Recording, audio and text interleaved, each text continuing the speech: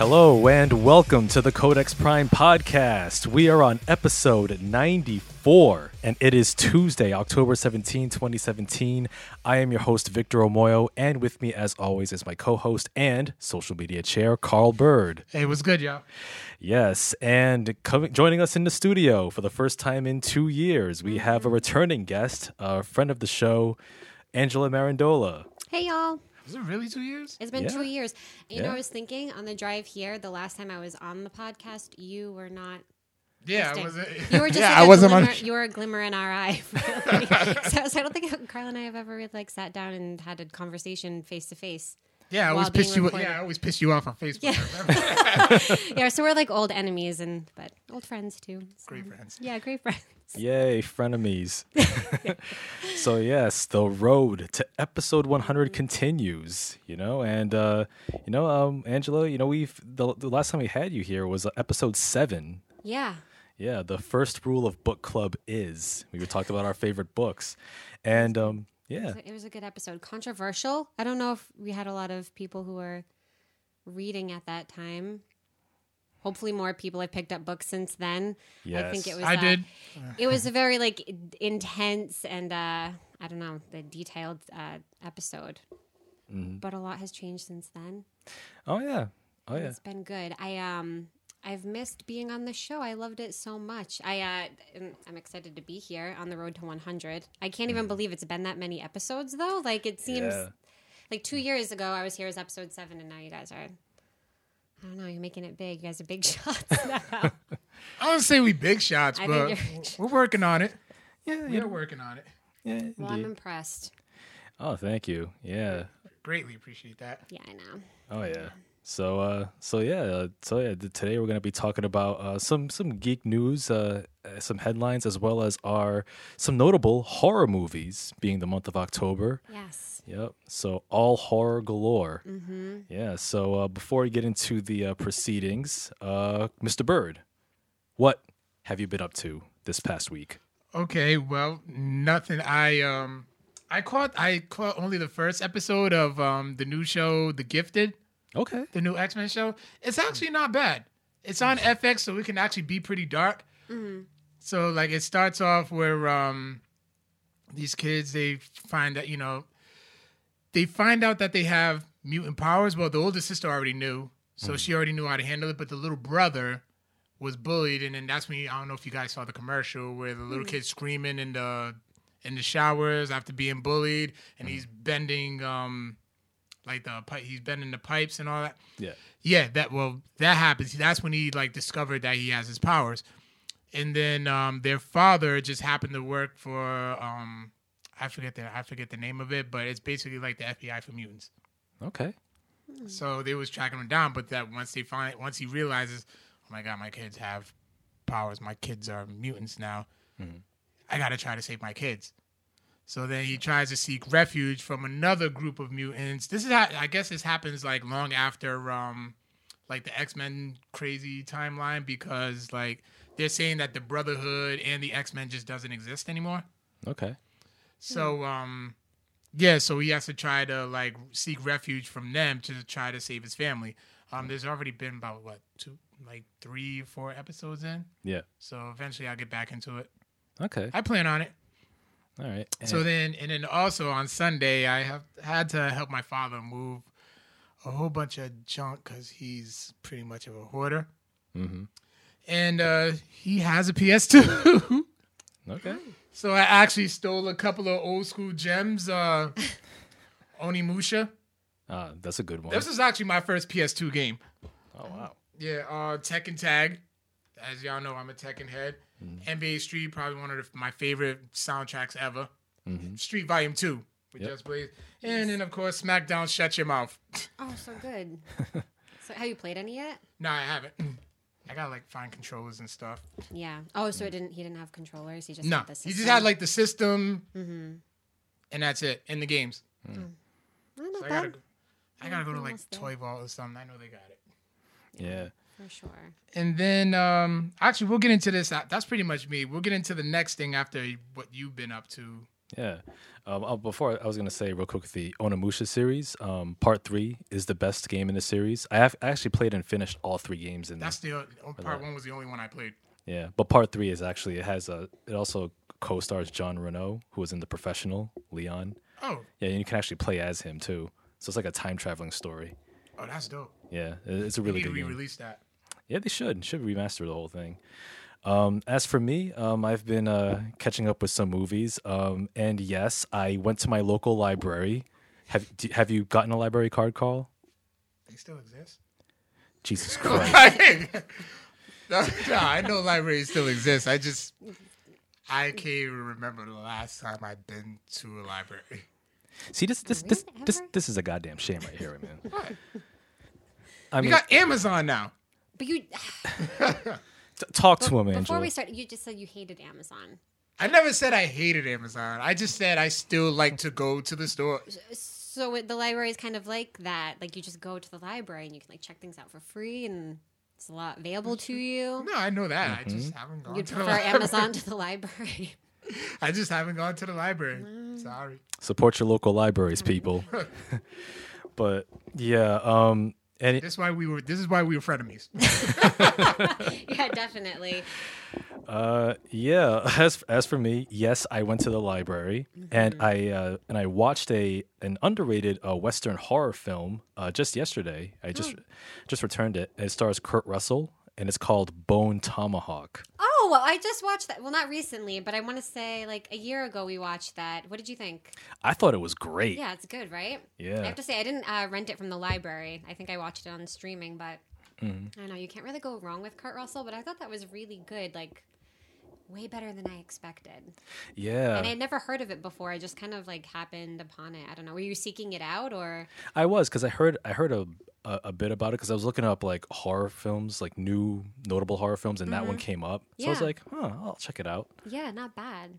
That's Yeah. a good find, especially for the library. John Aponix co-signing with you guys, by the way. Oh, thank you, John. That movie was a real treat, and it's like a slow burn, but like Yes, that's yeah, but that's a perfect way to phrase it. yeah, but when it gets to its third and final act, holy shit. Like it goes down. Like the whole film, it's Kurt Russell. He plays this old sheriff who he's in a small town called Bright Hope, and he has to go rescue the wife of this guy who's been abducted.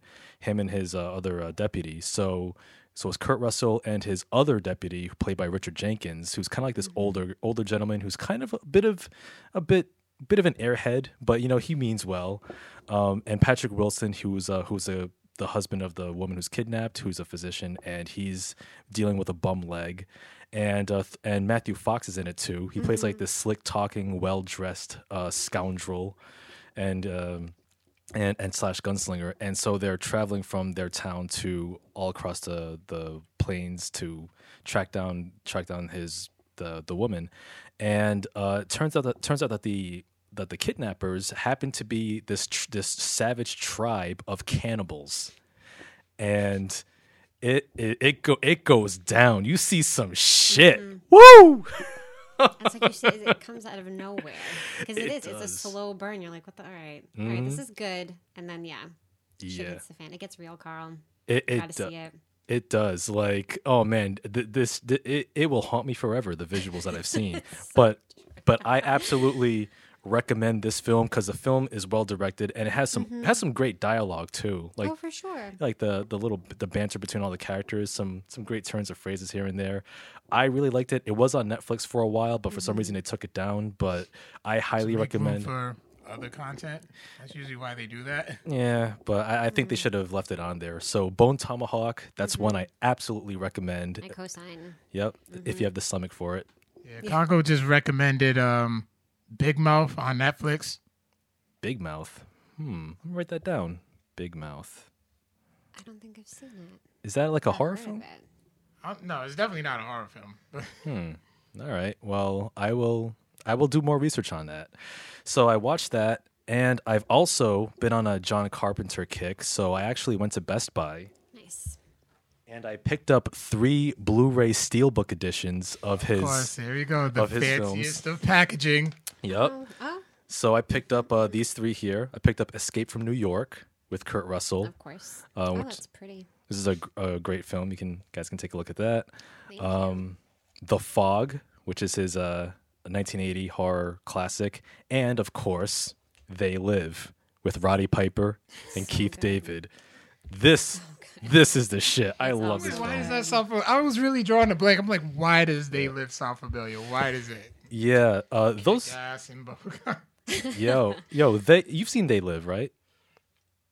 When I was a kid, Oh man, it's my still dad watched a lot of movies as a kid. yeah, Him and my cousin, him this and my is cousin super Kenny, old, they watched a 1988. lot of movies. Mm-hmm. So.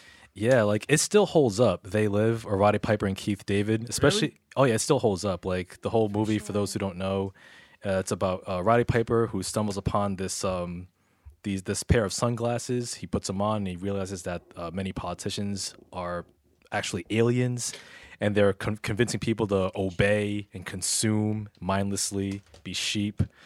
And it's still a great film. And what I really liked about it is that the centerpiece of They Live is that 5.5 minute street fight between Roddy Piper and Keith David. It just goes on and Yeah. on.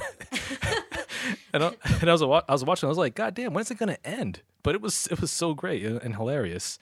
South Park even spoofed it. So yeah, They Live. Recommend that. Escape from New York is a great one. Yeah, that's classic.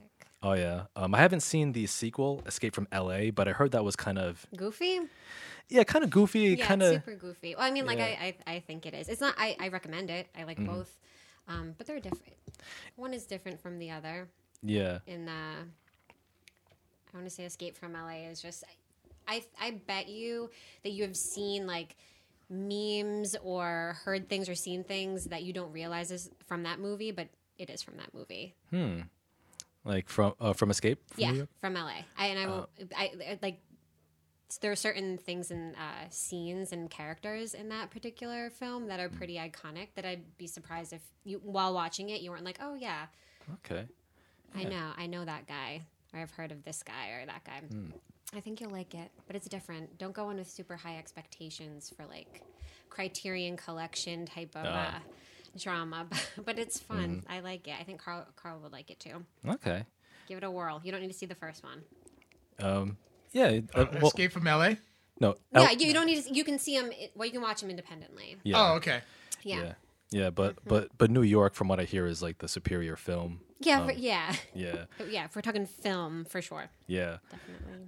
Yeah, so I watched that and it's awesome, and the plot is so ridiculous. It's like a video game plot, basically, where New York is basically converted into a maximum security prison, and it's surrounded by a wall, and Kurt Russell is Snake Plissken, and he has to rescue the president.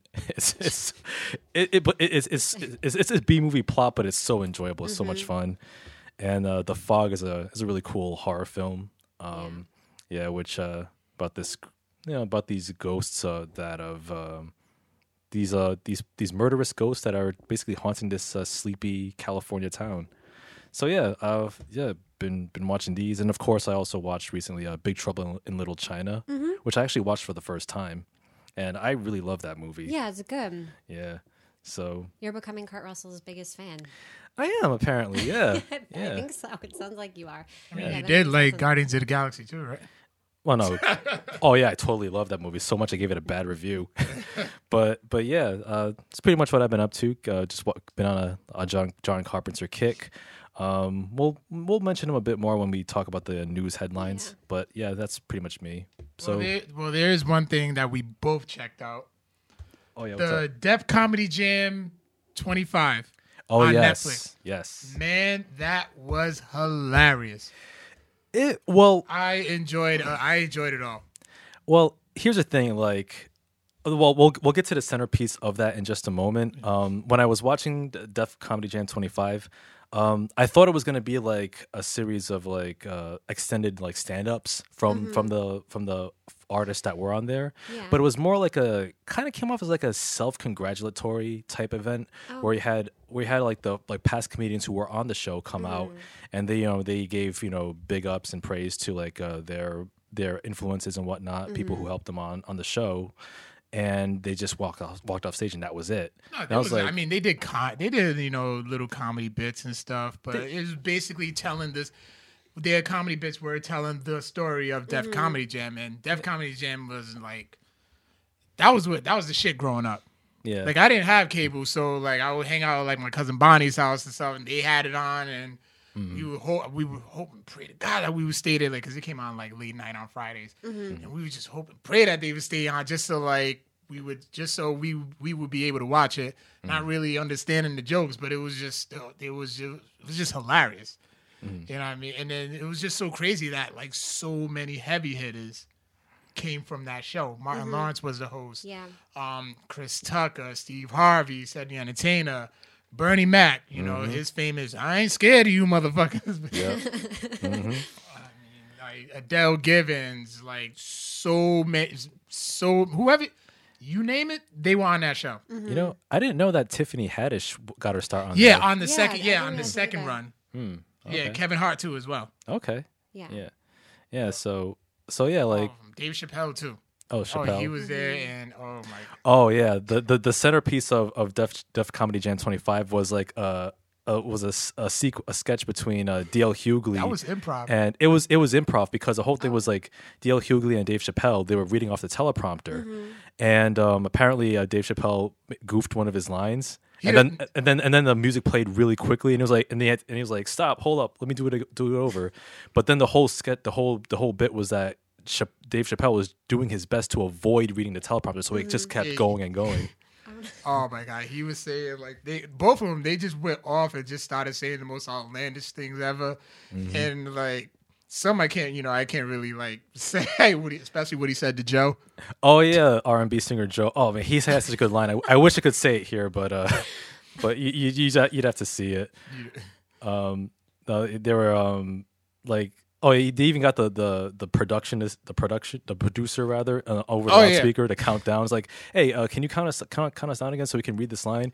And they were just, and the producer was messing with. It was like, okay, 5, 3, Like, 7, 7, and then it was like, all right, and then D.L. Hughley was like, oh, just count me down from 1, motherfucker. Just say that. And then the producer was like, 1, motherfucker.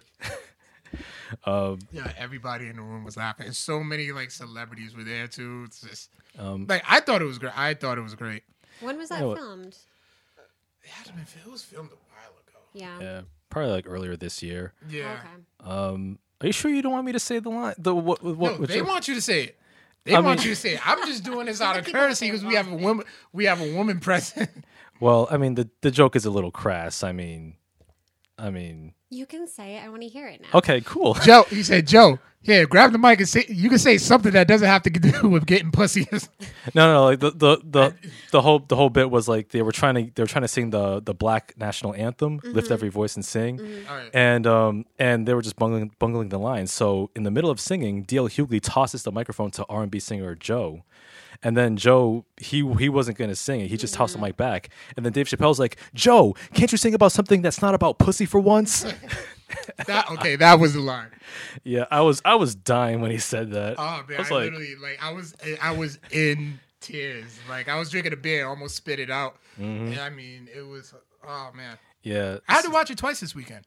Oh, you saw it twice? Yeah, I watched it Friday, and then my roommate I was telling him like, yo, you gotta watch it. He eventually watched it, and I was like, you know what? I just had to sit down and watch it with him. Yeah, like I'll say like the D.L. Hughley Chappelle segment was It was worth the definitely price. the highlight. Yeah. It was definitely not. It's worth watching. And what Yeah. did Kevin Hart do on that? He just did his. He normal wasn't there, shtick. but he was talking about how much Def Comedy Jam meant to him. You know, because I was like where he got his start, and he was he was talking about his memories and stuff. And then during the credits, he did a little skit where he was talking about how old Russell Simmons and Stan Lathan were. So he was making like old jokes on them because Russell's got to be about 60, I think. Just about, maybe in his late 50s. Yeah, Yeah. he's up there. Yeah. He looks younger than all of us. Yeah, the yoga works wonders for him. And he's a vegan. Yeah. Oh, yeah, that'll do it too. Yeah. So yeah, Def Comedy Jam 25. I'll have to check that out. Yep. Please do. Yeah. Have you seen any of the old Def Comedy Jam? Oh yeah, of episodes? course. I just totally missed the boat on this one. Has it been on? Is it's on Netflix? Or? Yeah. Yeah, just a special. I wish they had like all the old episodes on. Yeah. I think it's on like that Laugh Out Loud app. Okay. I come across it on my Facebook timeline. Mm-hmm. Okay. Yeah, there's so much of that content that I wish was just like readily available to watch, especially like all like comedy from 80s, early 90s. Just you can, I don't know, it always puts me in a good mood Oh yeah. having it to just like put it on, right? Like it just reminds you of Yes, well. the good times. Yeah, so I'm looking forward to watching this. I didn't even know, but now I know. Yep. Yeah. Yeah. So, how about you? How's things on your end? What have you been up to? Things are good. On Sunday, I decided to watch a couple of horror movies, get myself in the spirit. I had gotten a really good run back in September where I was like kind of running trains on horror movies from Netflix and Amazon. Amazon has a good selection. Carl would probably hate it because he hates Amazon, but I do not hate Amazon. I used He Amazon. hates I it. had to use Amazon like a month it makes ago. everything accessible. He hates it. But a really good run, but it ended on Sunday. I watched Cult of Chucky. Have you any interest in Call of Chucky. I came across it, and I'm just like, Yeah, I came haven't across watched it too, a and then Chucky clicked on- movie in so long. Right? Yeah. I mean, there's 500 of them now, but I had to give this one a whirl because I haven't seen. Well, I saw kind of like 1, 2, and 3, the OG. Love those. We'll talk about it. And then after that, there was like the weird like goofy Chucky movies because it was like Child's Play, and then that was like legit, and then like the Chucky movies, which are kind of a different animal. Yeah. Like Bride of Chucky and like Seed of Chucky, I think was one. I think Yep. I got through Yeah. half of that. And then there was like that other, I don't know if it was like, I forget what it was called, but it was like the standalone Chucky movie that wasn't like related to the originals in any way or the weird offshoots. It was like this I don't know. But that was critically acclaimed, I guess. I saw that. I watched like 40 minutes of it. I don't know why I decided to watch Cult of Chucky like in its entirety, but I did. My boyfriend has never seen any Child's Play movie, which is sad that this was the first one that he saw. Not to say that it was terrible. Like you have to go into it with a certain mindset. Like it's not necessarily going to be all that scary or brilliant, but it was fun and kind of entertaining. And I had watched it, but I think like another podcast that I listened to kind of hyped it up as being like pretty interesting and entertaining to watch. And it has some of the original actors from the original films. So I don't know if I would say to definitely watch it. I think if you're a fan of the movies, it's worth it just to, I don't know, I got a little cousin who loves Chucky. knock it out. Well, I used to, He's 6. I Loved him when he was 3. You know what's crazy is I never really like understood how inappropriate certain movies were when I was a kid, like that I was watching them until I had nieces and nephews. Because I'll like look at my niece and nephews. I'm like, oh, you're like 3, 4, 2. And I remember being their age and watching Child's Play. Like I have a very vivid memory of the first time I ever saw Child's Play 3, and I must have been so young because I was watching it with my mom, who never cared what we watched. Like she never that's dictated. awesome. Yeah, she was just kind of like whatever. Like not to stab people or do anything crazy. My mom was kind of like that.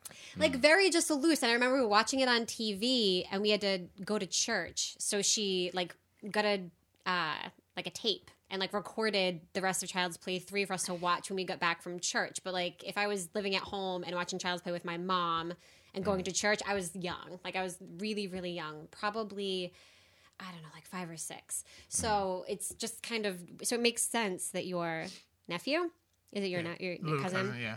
Your cousin would be into it because He just he loves horror. Like he's 3 years old, and one of his favorite movies is The Conjuring.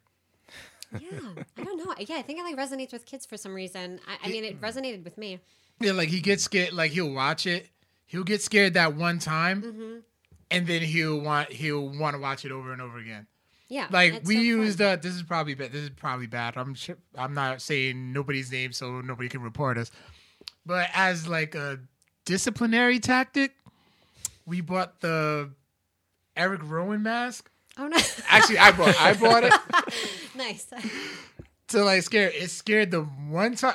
It scared them like the first few times. I mean, they were in tears.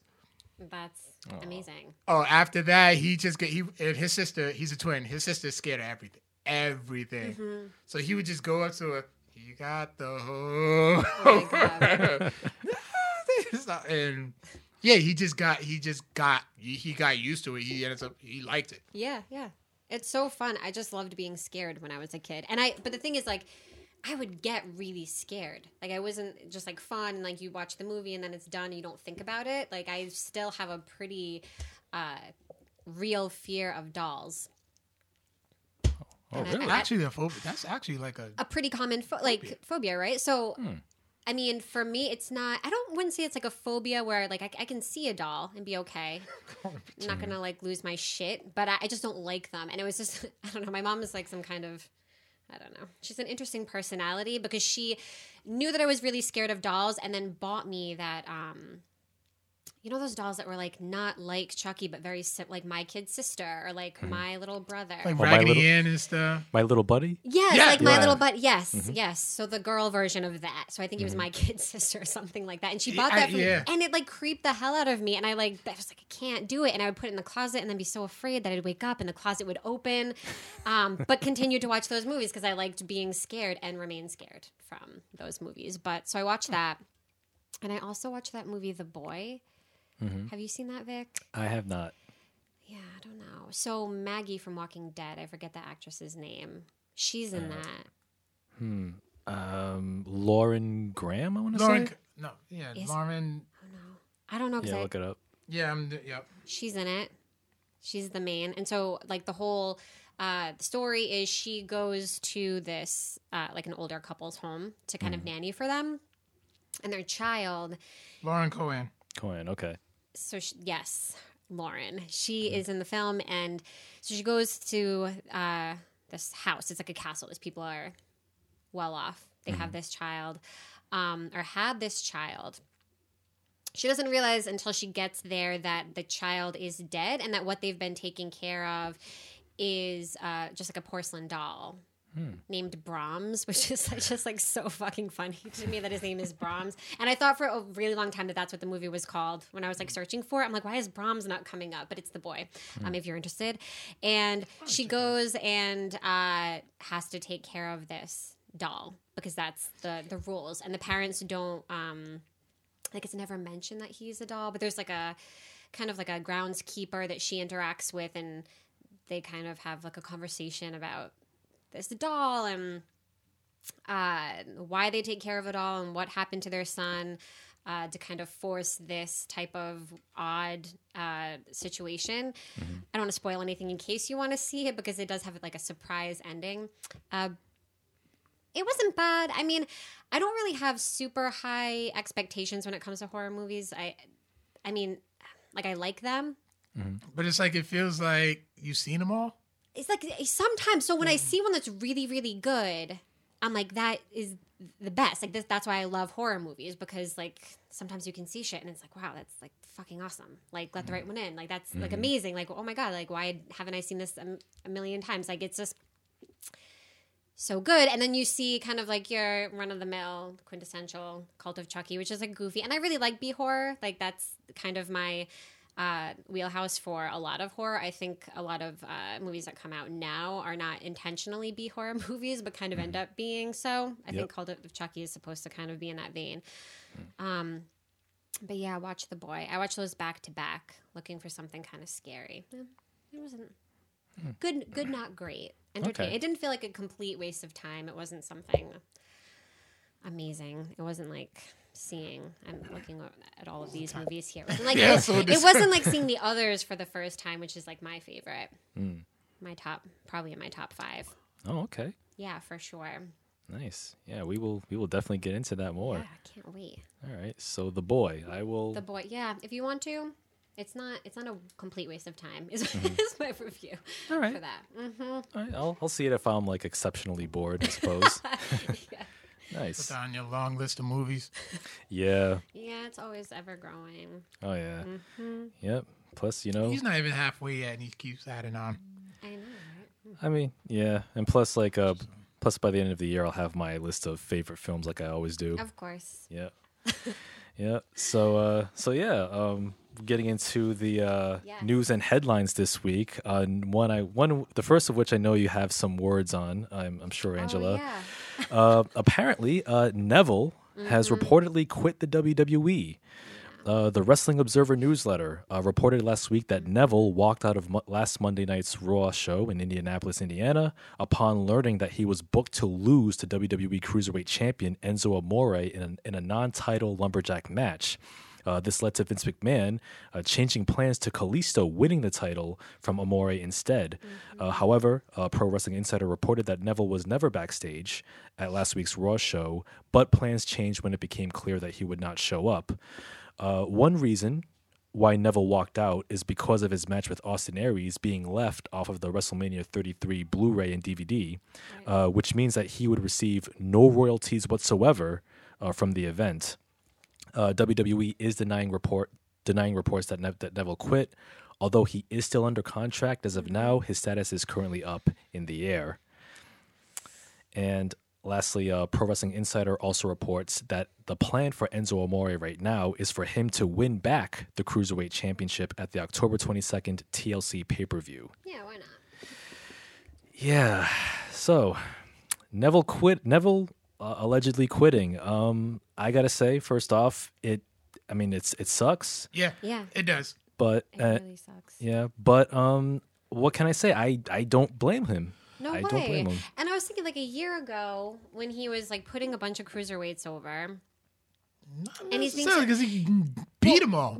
but was wrestling them. Like, I feel like it wasn't like he was just wrestling like the top guys. Like, he was wrestling like just kind of like randos, like people you'd see in a dark match. And I kind of Right. respected that. Like, I was appreciative of him doing the damn thing and really just like not saying no to anything, not really having that like ego, not being stuck up about it. And he could be because he's so goddamn good. He's so athletic. He knows the business. He's been in the business. He really, I don't know. I feel like in NXT, he was one of their top guys and then came on the main roster and they just had no fucking clue what to do with him. Yeah. Which is sad because he is so good. And I mean, his character, his whole persona, I mean, I feel like I don't know. I feel like fans liked it. I don't think anyone was bored with him. I wasn't bored with it, but I did want to. But I felt like his title run was just a little too long for me. Yeah, I So I did agree want. with that. There's like other cruiserweight. Like I love the cruiserweight division. Oh, it's the best. Like I so really- underutilized. But I do want to see other people with the belt. Mm-hmm. Oh, for sure. And I mean, I feel like him being left off of pay-per-views was so ridiculous to me. Like they're trying to, I know they gave them their own show, but like you're gonna leave the guy off of pay-per-view or put him in the pre-show? Like that was this past WrestleMania, right? Where they were in the Yeah. pre-show. I remember like driving to my friend's house to watch it. And I get there and I'm like, where's the Neville show? Like, it already happened. Like, Neville, he's gone. Like, it was in an instant. And that sucks because really wanted to see him wrestle. Like, I really think that he deserved to be part of the main show. And I forget, like, there was another match. WrestleMania I thought was okay, but, like, there was another match I thought could have definitely been in the Probably pre-show. him with Akira Tozawa. I mean, Because I remember that match being pushed to the pre-show. I just don't remember exactly which pay-per-view, but It might have been SummerSlam. that's what I'm thinking too. yeah, But yeah. Yeah. I don't know. But the reason, like, I think that I literally had a nightmare about Enzo Amore the other night. Like, I'm not even joking. I woke up and I'm like, I'm pretty sure I just had like a 12-minute long nightmare about Enzo. Because I think he's just so, and this is my opinion. Now, I'm not going to like say that I always hated Enzo Amore because I didn't. I really liked his whole gimmick and shtick, especially with Big Cass in the beginning. I thought it was funny. I'm not going to say I wasn't amused because I was. I thought it was good when they broke up.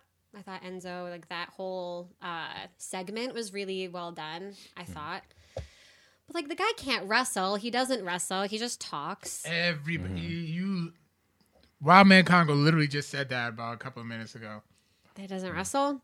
No, he should never wrestle. He should never wrestle, which I thought was funny because he was on Mick Foley's show on network, like talking to his daughter about like wrestling, and I was like, you are not the dude to be talking to anyone about wrestling because you don't wrestle. Like you run your mouth, and it's fine. And there are a lot of people that can get away with that.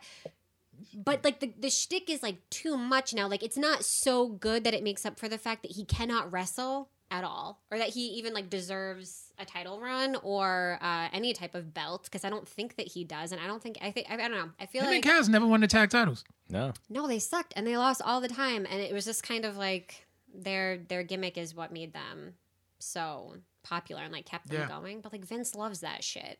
And that's why like Neville like quits, you know, because he doesn't get his due. And this thing about the royalties is insane. But that sounds right. Like they'd leave him off and wouldn't have to pay him. But then Enzo Amore, like, I don't know. No words, many words, but none really. Yeah, do it justice. I mean, he'll do just fine. Jericho was in an interview recently. He was saying that he'll do just fine. Like, look at Cody Rhodes. Like, he's doing very well. Oh, for sure. I know it's a super Neville. good move. I mean, like going on the independent circuit, you really can't go wrong. Especially because if you're so underutilized and you're not really making the dough that you should be making, you can do just as well. I mean, Cody Rhodes is like the king of the indie circuit now. I mean, so yeah, he'll be fine. He'll be better than fine. It just sucks you don't get to see him. Yeah, that's true. As much. Yeah, and also too, like with Neville, I mean, I get the sense that he sees the writing on the wall, because like he should be pushed to at least a mid card, like Intercontinental or U.S. Championships, which is where he was. He is a former Intercontinental champion. Yeah. No, he's not. Neville never won the Intercontinental title. I'm pretty sure he did. He never did. I think that he always just stayed in his lane, which was the wrong approach. I think. Yeah, like I don't remember him doing more than no, like his highest division. No, like his highest achievement was the NXT Championship, where he had the longest reign, and then Finn Balor broke his record. Yeah, that's right. And now with Neville, you know, on his way out, it's like it makes the cruiserweight division less enjoyable than it already is. Not because of the talents, but because of how poorly they've been booked. The book, Yeah. And the fact that they're planning on Enzo Amore getting the title back makes that division and that title even more meaningless than it already is. I mean, like Kalisto, am I 7 years old? Like I saw, I was like, oh my god, like he's not, and he's great, but like who cares? Like I feel like they need like new blood, and they have it. They just don't know how to use it. And like Enzo Amore winning back the cruiserweight title, why him? But like I feel like creative always does this. They have the guy that they want to push. They want to be like this huge thing. And we all have to suffer through it. Like, I don't want to hear this guy like ever again. I mean, small amounts, but like, what the frick? I mean, I don't know. I admittedly missed, I think, a few episodes of Raw, but I don't know. It was like, did Kalisto get this big like rejuvenation among Raw, or was it he just... No, he was just like presented. Right? Yeah, and he's like- that was the vibe that I got. They have like 500 cruiserweights and don't know what to do with a single... But sure, let's bring out Kalisto from the vault. I want Cedric Alexander to win the belt. That would have been cool. Yeah, it would. Like he's one of my top three. TJP, who's already had it, Ced, and Mustafa Ali. Oh, I love him. Mustafa Ali is very talented. He's so good. And like I think that he's kind of in that zone right now where his matches are super choreographed. Like to the point where you can tell, like he's doing his moves, but I don't mind it because it's cool to see. It's fun to see. It's what you don't see in other matches and what makes the cruiserweight division like my absolute favorite, because you see the athleticism. Like people who are like, oh, you know, like wrestling is fake and these people aren't real athletes and blah blah blah. Like I don't know. I feel like for me the cruiserweight division totally just it's where you see it. And with Mustafa, oh my god, he's awesome. Yeah. He's so goddamn good. He's really talented. So hopefully we see him get a push. I don't know if we will. Not in the current Praying for it. state of things. Yeah. Listen, move 205 Live to Full Sail on a Thursday night. That would be awesome. It would be so much better. That crowd would appreciate it I think so so, much too. more, and they will be able to put on a better show. Yeah, absolutely. No, Full Sail. That's like the perfect. Perfect for it. You've seen the Cruiserweight Classic. Yeah. Yeah. And you know, with the Cruiserweight Classic, like looking back, like I was disappointed that Kota Ibushi and Zack Sabre Jr. didn't sign. But looking back, I'm glad they didn't. They dodged a mean bullet because the thought of Kota Ibushi, who's one of the very best wrestlers in the world, wasting away in WWE television, that's a slap in the Yeah, that's a punch in the face. Yeah. Oof. So Yeah, man.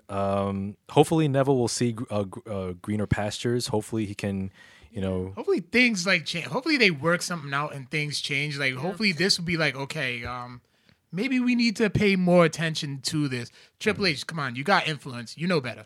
Nah, at the end of the day, the buck always stops goes with to Vince, Vince. no matter what. And he loves these like chuds. Like he loves guys like Enzo Amore, the talkers. Because they sell. Yeah. They know, sell. I Like know. people, like even though everybody's sick of Enzo, I know. His once he merch gets on sales it, are so good. everybody's buying that wig. Everybody's buying that Leopard Prince shirt. And They are everybody still says that catchphrase. Yeah. In that Canadian tuxedo, we're going to be seeing more of that. Did you guys watch last night? Wearing like the denim on denim. Oh, Jesus. I saw that. So we're going to be seeing more of that. Great. Yeah. So, yeah. Let's move on. Hopefully, Neville will find you in ROH or New Japan, wherever. Yeah. Yeah. I mean, and Neville will be just fine. Yeah, I Yeah. think so too. Yep. Good things to come. Oh, yeah. Other news here, the Gambit movie finally gets a release date. 20th Century Fox's Gambit film is scheduled for February 14, 2019, Valentine's Day. Yeah, Valentine's Day. Trying to do another Deadpool. I just don't. I'm still waiting to be convinced about Channing Tatum. You don't like him? Not as Gambit. Not as good. Yeah. I don't see Gambit. But who would you pick? Like if it wasn't honestly, Channing Tatum? I would have been okay with the guy who played. I keep forgetting his name. The guy who played him in X-Men Orange. Oh, Taylor Kitsch? Yeah, just Oh, yeah. better coaching. You know, better acting coaching. More, he can study for the role like on a level that Ryan Reynolds studied for Deadpool, or the way that Josh Brolin is studying for Cable. Even though I did post an article that Josh Brolin was actually hesitant, but then he read the script and he was like, "Yeah, I'm done. He's I'm on in." board, yeah. Yeah, so it looks like Fox, they're trying to replicate that February success like they Yeah. had with Deadpool. I think it's gonna be big. 'Cause I think it will sell. Everybody will go see it, but it's not gonna match Deadpool. That's my prediction. my prediction, because I love Channing Tatum and literally everything that he does. Although I've never seen the Magic Mike movies, but I love Channing Tatum so. I think he's one of the most talented people we have going. He's so multifaceted to me. Like he's awesome at comedy. He's pretty good at drama. I'm curious to see this version of him, but it's huge. I don't know because I feel like it's coming out in 2018.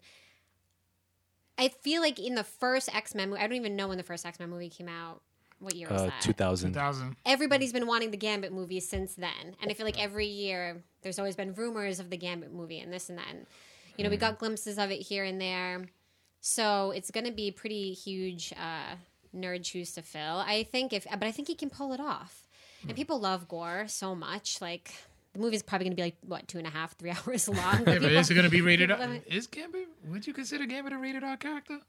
If written, I think it could be. I don't see why not. I think that Deadpool being so successful and being rated, I feel like that they might continue to go in that direction. People like the adult films. yeah.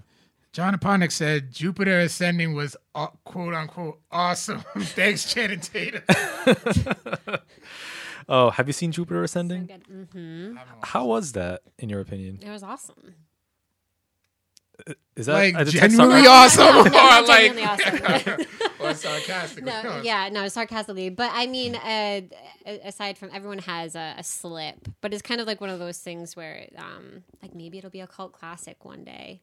Like Cloud Atlas. Yeah, for sure. Yeah. Or I can't think of it, but the other movie that Taylor Kitsch did. Oh, John Carter. Yes, Yeah. which is so good. I think and did totally shitty in the box office, but I Yep. loved it. I thought it was so awesome. Wasn't he Okay. in that movie The Covenant? The Covenant. He might be. Because I OG know him from Friday Night Lights. Oh, the television show or Yep, the the okay. television show. Okay. Nice.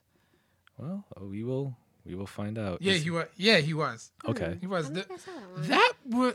That movie wasn't bad if it had a bigger budget. It's like you can tell, like towards the end of the movie, that they was running out of money, and all they were doing is just like throwing like water balloons at each other. So I mean, I think never saw it, but now I kind of want to. I actually had. I remember going to the movies because we just wanted to go to the movies that night, and I'm like, hey, let's go see The Covenant. Okay, and I actually picked it up on DVD because it was like $2 in a box somewhere. So like I watched it, and I was like, it was a good story, but you can tell like it would have been a lot better if they had a better budget. Okay. Yeah. Interesting. Fair. All right. And other news here, some in the video game world. The ESRB does not consider loot boxes to be gambling.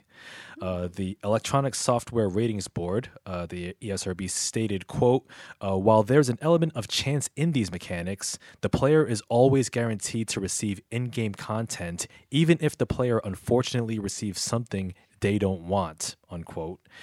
Games with real gambling automatically receive an adults-only rating, and while games with simulated gambling applies to games in which players can simulate gambling without spending real cash or currency. Loot boxes and microtransactions have increasingly been discussed in recent weeks with the controversial examples of Middle-earth: Shadow of War, Star Wars Battlefront 2, and NBA 2K18, which is a really egregious one from what I've read. Loot boxes. I have some words to say about that.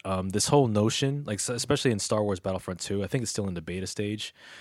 Basically, it's where you play different multiplayer matches, like different groups, like you play as stormtroopers or rebels, and at the end of every match, you get a loot box, which gives you like different like cards or little perks that you can use to level your characters. But the way loot boxes are designed is that it sort of encourages gambling, because if you try to level up your character without spending any more money than you've already spent for the game, then it's a slog. Like you have to spend literally hours upon hours upon hours just to get to the elite players. Yeah. So where loot boxes come in is that if you spend, say, like $40 or $60 more on top of the $60 you spent for the game, you can easily buy your way into being the most powerful character or have the most powerful perks. It's like pay to win.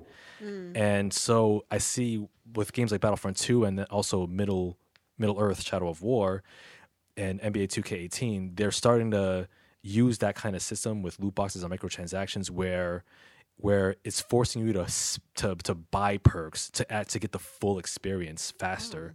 And it's really ethically shitty. It's a shady thing to do. Yeah. One thing, this made me laugh, so I have to say this. Furman says, but going back to the Gambit movie, Gambit movie should be like a superhero 50 Shades of Grey. What? Well, with Gambit and Rogue, I could see that. Interesting. And then Congo says, "What is Star Wars? Never heard of it." It's a Star Wars Congo. It's a low budget foreign indie flick series. Yeah. Sure. But back to what you were saying. But yeah, That seems fucked up. I don't really know much about that, but that's pretty bad to me. It seems like a Black Mirror episode. Yeah. And how much? I mean, everybody. Yes, everybody's here talking about Black Mirror. I've never watched it, but get on it. Yeah. I rarely like spend like additional money on games, like in-game content or whatever, like loot boxes or whatever. I rarely, or any other DLCs. Like it has to be really worth it for me to just say, you know what? And what's the payoff? Like, what's the benefit? Why do people spend so much money? You just get the full, added perks. You get the full, like Victor said, you get the full experience of the game. Where it's that like sucks though. What if you're broke? What if you have no money? You just want to get the full experience without all that. And also too, it's like by introducing that pay to win mechanic, it's like the game is basically telling you it's not worth your time playing through the game normally. Right. Yeah, that's about that. And also too, like, and I'm sure Furman will take umbrage with this. I know Overwatch popularized loot boxes more so than any other game. So a lot of companies are using Overwatch's example and just like blowing it up to even more ethically dubious proportions. So thanks, Overwatch. Yeah. So yeah, this the video game industry has to get their act together because if I spend $60 on a game, that's the full experience. That's what I want to. That's what I want to spend. Yeah. Unless it's like really good DLC, like an extension. Yeah, that's why I notice a lot of games too. Like they'll have like special editions that will cost extra. Like the Marvel vs. Capcom, they came with like figurines, very very delicate figurines. I know that it had steelbook with it. So. Yep. And it comes with all the downloadable content, all the DLC, so you wouldn't have to pay for it. Okay, like a Game of the Year edition. Yeah, nice. So yeah, so there's that. Moving right along with the horror films, a new Halloween film is coming out. Oh, Fremen says Overwatch gives you tons of free loot boxes with the option to buy. Oh, okay. Gotcha. Thank you, Furman, for the clarification. A new Halloween film is in the works, and this one will ignore all of the sequels. Horror filmmaker John Carpenter says that the upcoming film will pick up after his original 1978 film starring Jamie Lee Curtis, who will also be starring in the new film. Carpenter will be an executive producer, and David Gordon Green will be directing the film, as well as writing the script with Danny McBride. Carpenter has also said that he may provide the score of the movie. The new Halloween flick comes out next year, October 19th. So, yeah, this is going to be a direct sequel to the original classic. Yeah, I can't wait. I'm actually really, really excited, especially when I saw that David Gordon Green and Danny McBride were part of it. They put out one of my favorite comedies ever, Pineapple Express. And this is like a different, totally like a different, obviously, genre. But I was reading about it. And it's super encouraging that John Carpenter was like very on board with the script. Oh yeah, and like really loved, and he's scoring it, right? Like he's gonna, he may provide the score. He will. Yeah, he will. And I mean, you can't do a Halloween movie well without Jamie Lee Curtis. So I think it's good. I think Didn't Jamie Lee Curtis retire from acting? No, she's still in it. She's still at it. Yeah. Yeah, I know she was in Halloween 2. And also Halloween H2O with LL Cool J. Yeah, not a bad one. Yeah. And then Halloween Resurrection with Busta Rhymes. But oh yeah, God, yeah. There's been so many, so it's good that it's ignoring all of the sequels. Yeah, I suppose. Yep. And okay. Furman says my quote unquote Halloween movie would be Victor showing up at my house at 10 o'clock at night. I can make it happen. Anyway, there's also that boy's dreams. Also, if you go on YouTube, you can check out the Trent Reznor and Atticus Ross's remix of the Halloween theme. It's really good. It is definitely arguably creepier than the original, and that's saying something. Yeah, for sure. It's a good take on it. I also recommend that theme. But I'm excited. John Carpenter is the man. I mean, like absolutely the king. So. Oh yeah. That'll be good to see. I hate that we have to wait so long, but I'll be here soon enough. Oh yes. Yeah.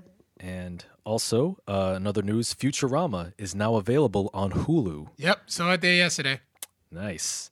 So there's literally like I only have like one favorite episode. Like I can sit and watch Futurama. Like if it's on and there's nothing else on, I'm like Futurama and just watch it. I work overnight, so it's on.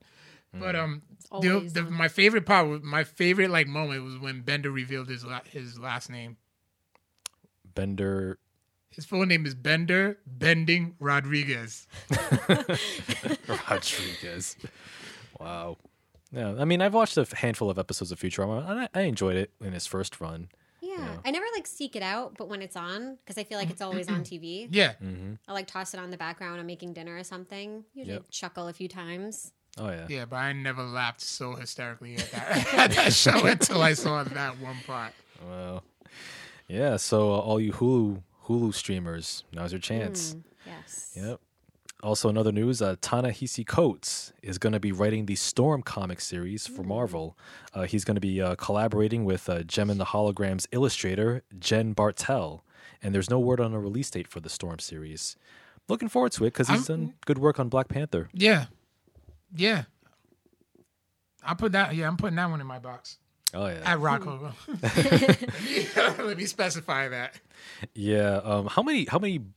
Your box must be overflowing at Rock Hogo's. No, I knocked I knocked a lot of it down. I got all the hip hop covers that I had from over there, but there's still like so much. I still got like over 60 I gotta get. Okay. I will get all those. Cool. And there will be a Code Extra where I'm just like showing them all. Oh yeah, looking forward to that.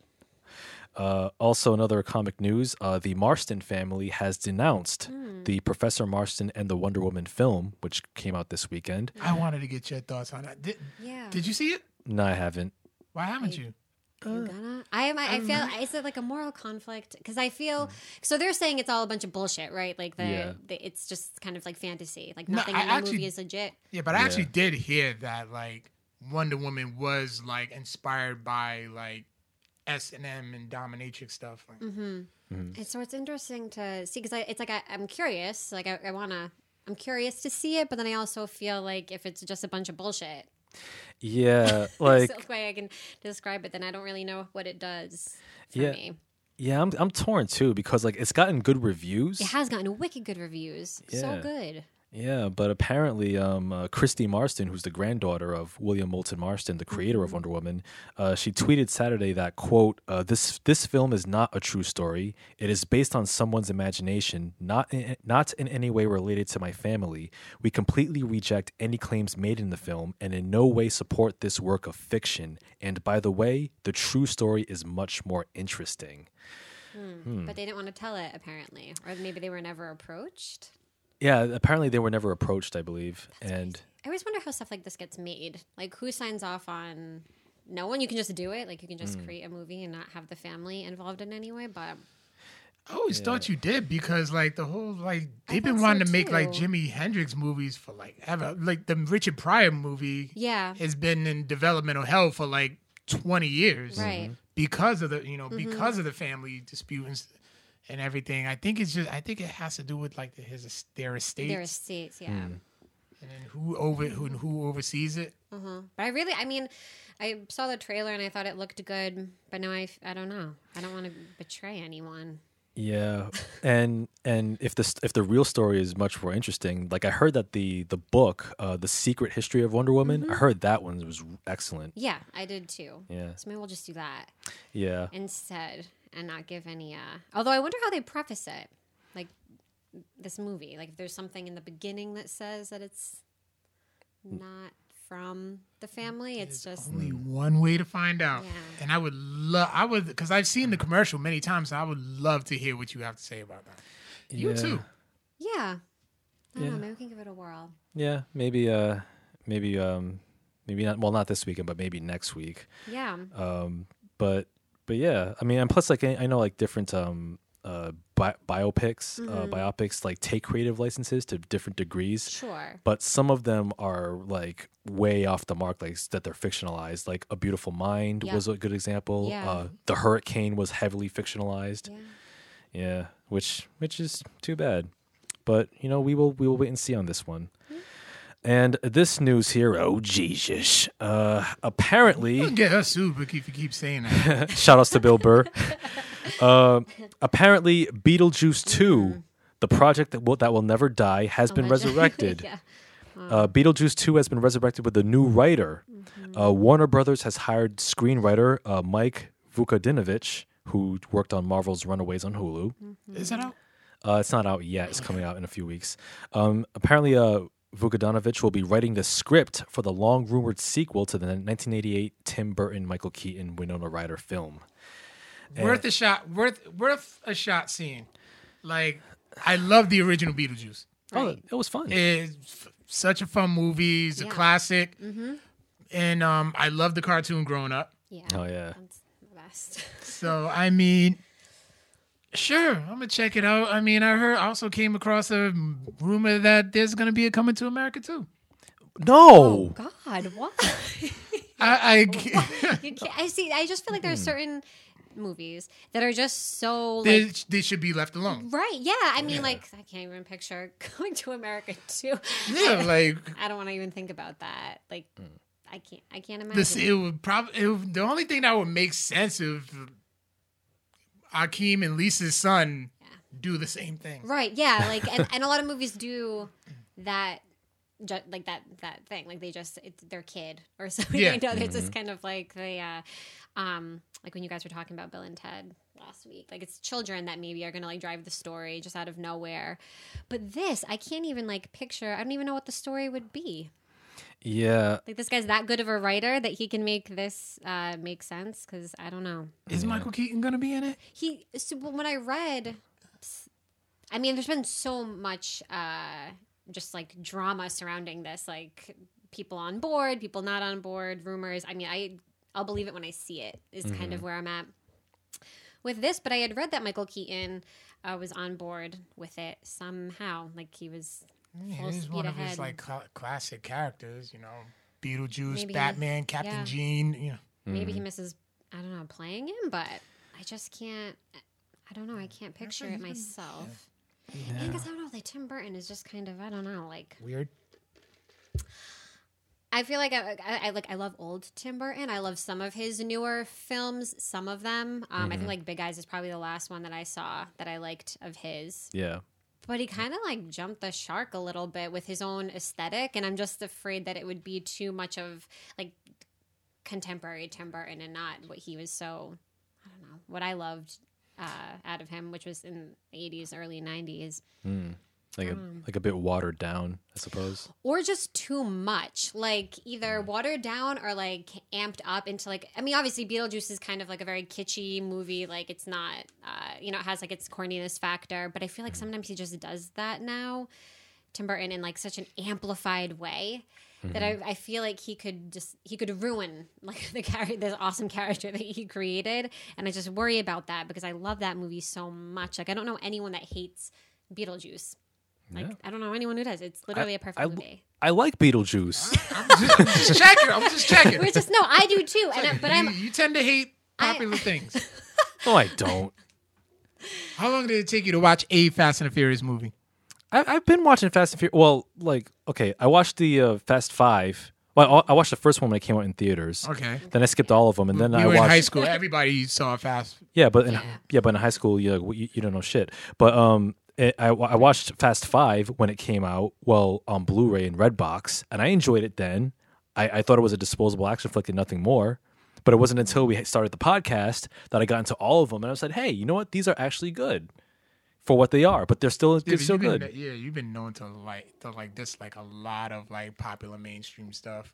No, what do you make me sound like a hipster? I'm like, come on, man. I mean, you are a bit of a hipster. I am why not. Do you think I give you Hold up. Listen now. Let it be known, Victor A. Omoyo is not a hipster. All right. You have hipster tendencies. Hipster tendencies. That's all I can say. Maybe like hipster, but I do too. I think I do as well with certain things. So it's not necessarily a bad thing. I mean, not necessarily. How dare you? Anyway. But yeah, I'm scared of it too. Yeah. I mean, hopefully at least it's not Beetlejuice Goes Hawaiian, but that would have been weird. Yeah. That was the original, right? Beetlejuice Goes Hawaiian. That's like what they originally wanted to do. Yeah. Congo said that you're a hipster. F you, Congo. I think Congo would know. I don't know. Yeah. But anyway, Survivor Series. Make sure you're here for the show. Make sure you're here. Also, a last bit of news here before we get to some trailers. Thor Ragnarok is actually part 1 of a backdoor Hulk film trilogy for the MCU. So apparently, Mark Ruffalo and Marvel Studios president Kevin Feige, they have worked together to plan a 3-movie arc for Bruce Banner / Hulk, which will unfold in the next 3 MCU films the character appears in. So it'll be Ragnarok, followed by Avengers 3 and 4. Ruffalo explained that Feige asked him about his own ideas for the Hulk character, what he wanted to include, and as they were talking, they both agreed to implement Ruffalo's and Feige's ideas in the next 3 films. And the reason why they're doing this is because Universal Studios still retains the solo film rights to the Hulk character. Yeah. John Aponic says, spoilers, it will stink, but I mean... Well, I mean... I'm sure Justice League's gonna be just a big historic blockbuster. Oh yeah, or should we call it the Just Ass League? John Aponic. He's the super villain. He's a DC Apologist. apologist. Yeah, John Haponic. Yeah, I'll be seeing you this weekend, my He friend. really But, needs to like come up here and be on the show. He should. We will make it happen at some point. But We have to. I will say, I was texting John earlier, and we were talking a bit about Marvel films, like the latest ones, and Spider-Man: Homecoming came out on Blu-ray this morning, Yeah, it did. and I came across because I was at Target. I had to get some cleaning supplies, and I looked at it, and I was like, You wasn't gonna get it. I was knew that like, for a fact. I was looking at it, and I was like, do I want this on my collection? Nah, I'm good. And it's so weird because like with the newer MCU films, like after Civil War, like Doctor Strange, Guardians 2 especially, and even Spider-Man: Homecoming, like I gave them good reviews except Guardians 2. And I'm like, they're good films, they're enjoyable. Only once. Like I have no I don't feel compelled to watch them again. Black Panther's gonna completely turn that around for you. I'm pretty sure it is. Well, even then, well, you know what? Let's well, since we're on a Marvel, we'll get to the other trailers too. But let's get to the Black Panther trailer, which dropped. Yeah. I'm so amped up. I'm showing up dressed up like Hakeem from Coming to America. Oh my gosh! I got the Snapchat ready. How many people are gonna show up to the theater wearing dashikis and whatnot? Oh, you seen the memes? Oh, I've seen them. Yeah. Have you seen the Black Panther trailer? Yes, by I chance? did. Yes. What did you think? I think it looks excellent. I will not be wearing a dashiki to see it, but I'm wicked excited. It looks so good. I love that whole aesthetic that the movie's taken on, and it just looks like it's going to be a good film. So like not just your like garden variety superhero film. I think it's going to be legit, and the talent that they got for it is just unreal. Like, Oh, I think yeah. it's like over the top good. So Yeah. high hopes. Afton's like, I am so amped. I'm down. Like, Yeah. Like. and she said, "You're always in Target." Yeah, of course. But you know, with Black Panther, I'm really looking forward to it. What I really dig about it is that like finally like we actually have like a wide scale, major scale like superhero film with predominantly black characters. Yeah. Like That's why like so many people are. That's why we as a culture are so amped for it. yeah. Because they had. What was the last time we had a movie like that? Media Man. Oh my gosh, we've had like our superhero films inclusive about of that movie. Meteor Man, Yeah. Blank Man. Okay, Oh, I yeah. love But those two. I love those two movies for what it was back in the day. Yeah, like if I was to watch again, I'm like, yo, this shit is so stupid. I would look at it like how I look at Pootie Tang. Oh my gosh. Like Pootie Tang is such an awful movie that is great. Oh, and Steel with Shaquille O'Neal. Remember that? Yes. Yeah. That was a one-off for me. Yeah. And And John say about Aponic just said it. yeah, and like the closest like good like black superhero film was Blade. Well, the first two. Yeah. Yeah, we can ignore Sorry, Triple H. Yeah, Blade Trinity we can ignore. Yeah. But like my Hancock. Hancock, But that was only one person. yeah, that was original with Will Smith. Yeah. But my biggest fear with Black Panther is that it appears to follow the same MCU template, like in terms of like plot and like the villain who's played by Michael B. Jordan, who's an awesome actor. Yeah. But You see, he got jacked. yeah, huge. Huge. Like way bigger than he was in Creed. yeah. For sure. But like, my biggest fear is that like it's taking that same MCU template where the main villain is not only going to be forgettable, but also just an evil clone of the hero. Yeah, I see where you get at because I saw in the trailer where he has his own Black Panther Armor. armor. Yeah. So Yeah. I'm like, I think it will still play. I think it will still play off. I think it will still be rather enjoyable. I mean, I have no doubt. I really believe it's going to be a good one. Yeah, I just hope that it has replay value. You know, is what I'm Yeah. saying. I think so. yeah, I can still watch Doctor Strange, yeah, it's fine. but I'm a Marvel guy. Yeah, but speaking of Marvel, another trailer dropped. The New Mutants. an horror film set within the X-Men universe coming out next April 13th, starring Macy Williams, Anya Taylor-Joy, who was in The Witch, Yeah, so good. Charlie Heaton from Stranger Things, Alice Braga, Henry Zaga's Blue Hunt, and it's directed by Josh Boone, who did The Fault in Our Stars. At the end of it's interesting who signs up, but that trailer looks awesome, I think. Oh, it does. Looks so good. I think it's just like I was watching it and I'm like, what is this? Is this like independent? I like forgot that it was an X-Men kind like movie. Like it's in that universe because it just is completely different than anything I've ever really seen before out of a trailer. Like it's legit seems like a standalone horror film, which like I don't know, that appeals to me because I feel like some of the X-Men movies And Macy Williams is getting. Yeah, Macy Williams is getting work. Oh, yeah. and We're on Charlie's this big ass Game of Thrones hiatus. Oh, yeah. oh yeah. Yeah. We are all sad about that. Jesus. Yeah, 2019. man. Ah. Really sad. But maybe Yeah. this will be a good intermediate. I'm excited to see her in something different. Oh, yeah. Yeah. And Charlie too. Like he's obviously I don't know, pretty like up and coming. So it'll be interesting to see him in something that's not Stranger Things. Oh, yeah, for sure. And like, I think it's really cool that Fox is doing like interesting and different things with the X-Men universe, like with Deadpool, Logan, now like the new mutants. I like it. I think it works because I kind of like what you were saying about Black Panther. What you're afraid of is just kind of like that formula and things getting tired and just kind of seeing the same movie over and over again. And I feel like I haven't really been super excited for like an X-Men movie universe or whatever in a really long time. Since Deadpool? I mean, Was you excited for Deadpool? oh, wicked excited. Okay. No, for sure. And that's been a minute.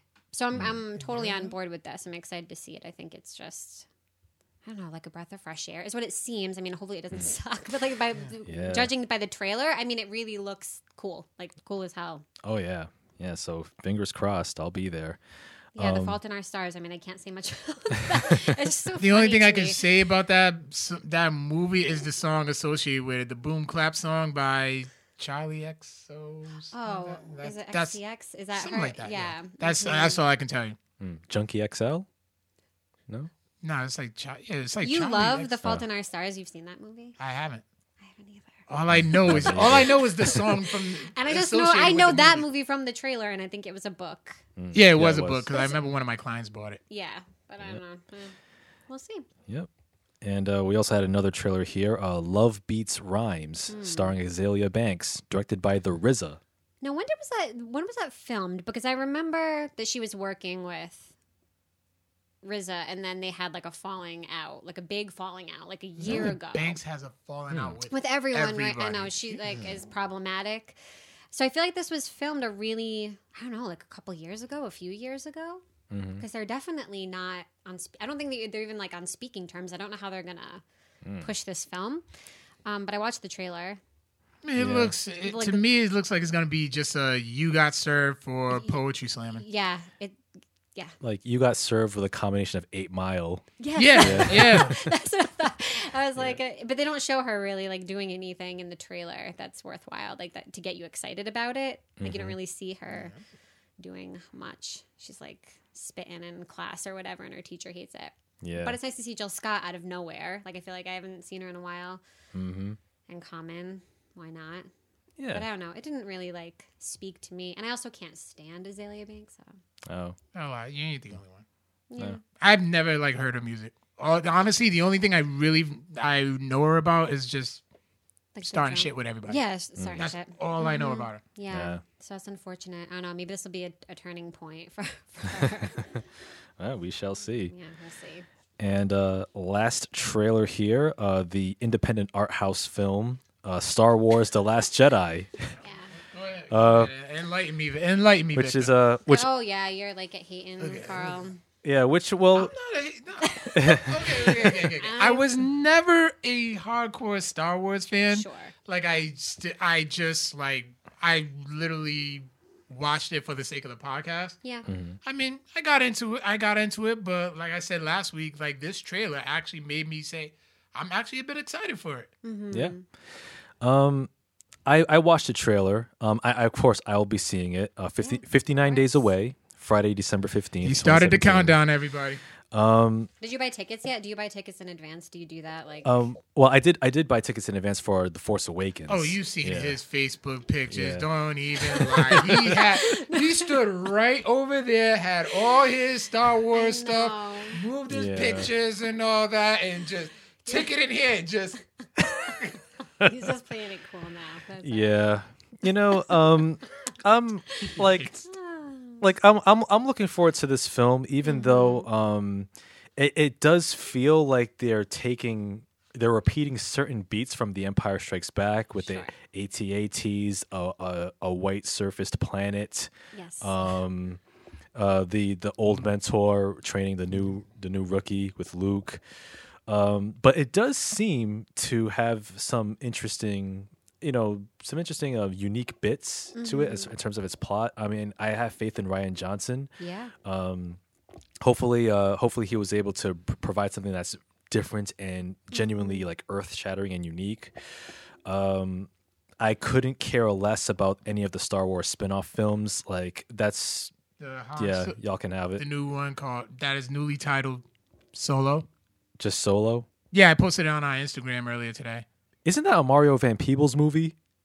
Solo? I think so. Back in 90s. Yeah, But I it's remember called back in 96. yeah, but the Han Solo spinoff is going to be called Solo, a Star Wars story. Oh, okay. You Yeah. don't see it?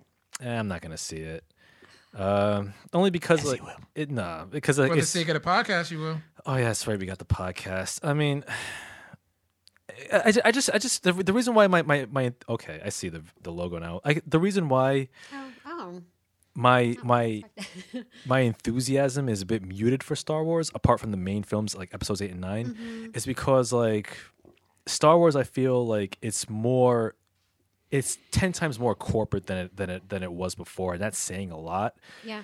Like you see Star Wars merchandise everywhere. You see these films. You got the TV shows, and and the books too, which are all canon now. And it's like it's too much. It is a lot. Yeah, to keep up with everything, it's like. And I think that there is like an oversaturation factor, which kind of takes the specialness out of it, or like the anticipation. Because if you just get a Star Wars movie because it used to be like years and years between films, and even between 4, 5, and 6, and 1, 2, and 3. I mean, like how many? A billion years. Like I don't think anyone could have predicted. I never thought those movies were going to happen. Yeah, but the anticipation was so great, and I feel like now. I mean, there's really no anticipation because you know what's coming out. Yeah, I mean, I'm excited for it. I'm not a hater. I'll see them. I'll definitely see the spinoffs. But isn't Donald playing Lando? Yeah, Donald Glover. I love him, and I think he's good. And I'm curious to see him in a role like that. But I do think that because I was reading, I'm always curious about what people have to say about Star Wars, and I think a lot of people do think of it as.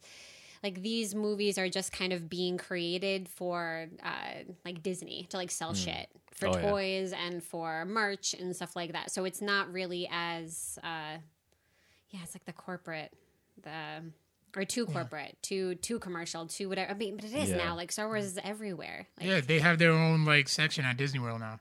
Yeah, so I mean, I feel like people are worried. I don't know if that opened yet. Probably in some form right now. I don't know. I'm not sure. I'm not super familiar with anything. Yeah, like Disney. it's gonna be like a whole. It's like a whole like Star Wars section where it's like their food. You can drink like blue milk and like everything that they were eating and drinking in the movie. Like the hotel looks like the inside of the Death Star. Maybe not exactly that, or like one section looks like where Luke Skywalker grew up and. It's just basically like you're in the Star Wars world. Yeah. I mean, that's cool. I think people are just worried about like the integrity of the story and like what's like canon and what isn't canon. I mean, I don't even really know at this point. I don't read the books. There's just too much. Like, you're right. There's just so much going on. I don't know which way is up. John Aparo said they need to make Rey turn to the dark side for a real surprise. Yeah.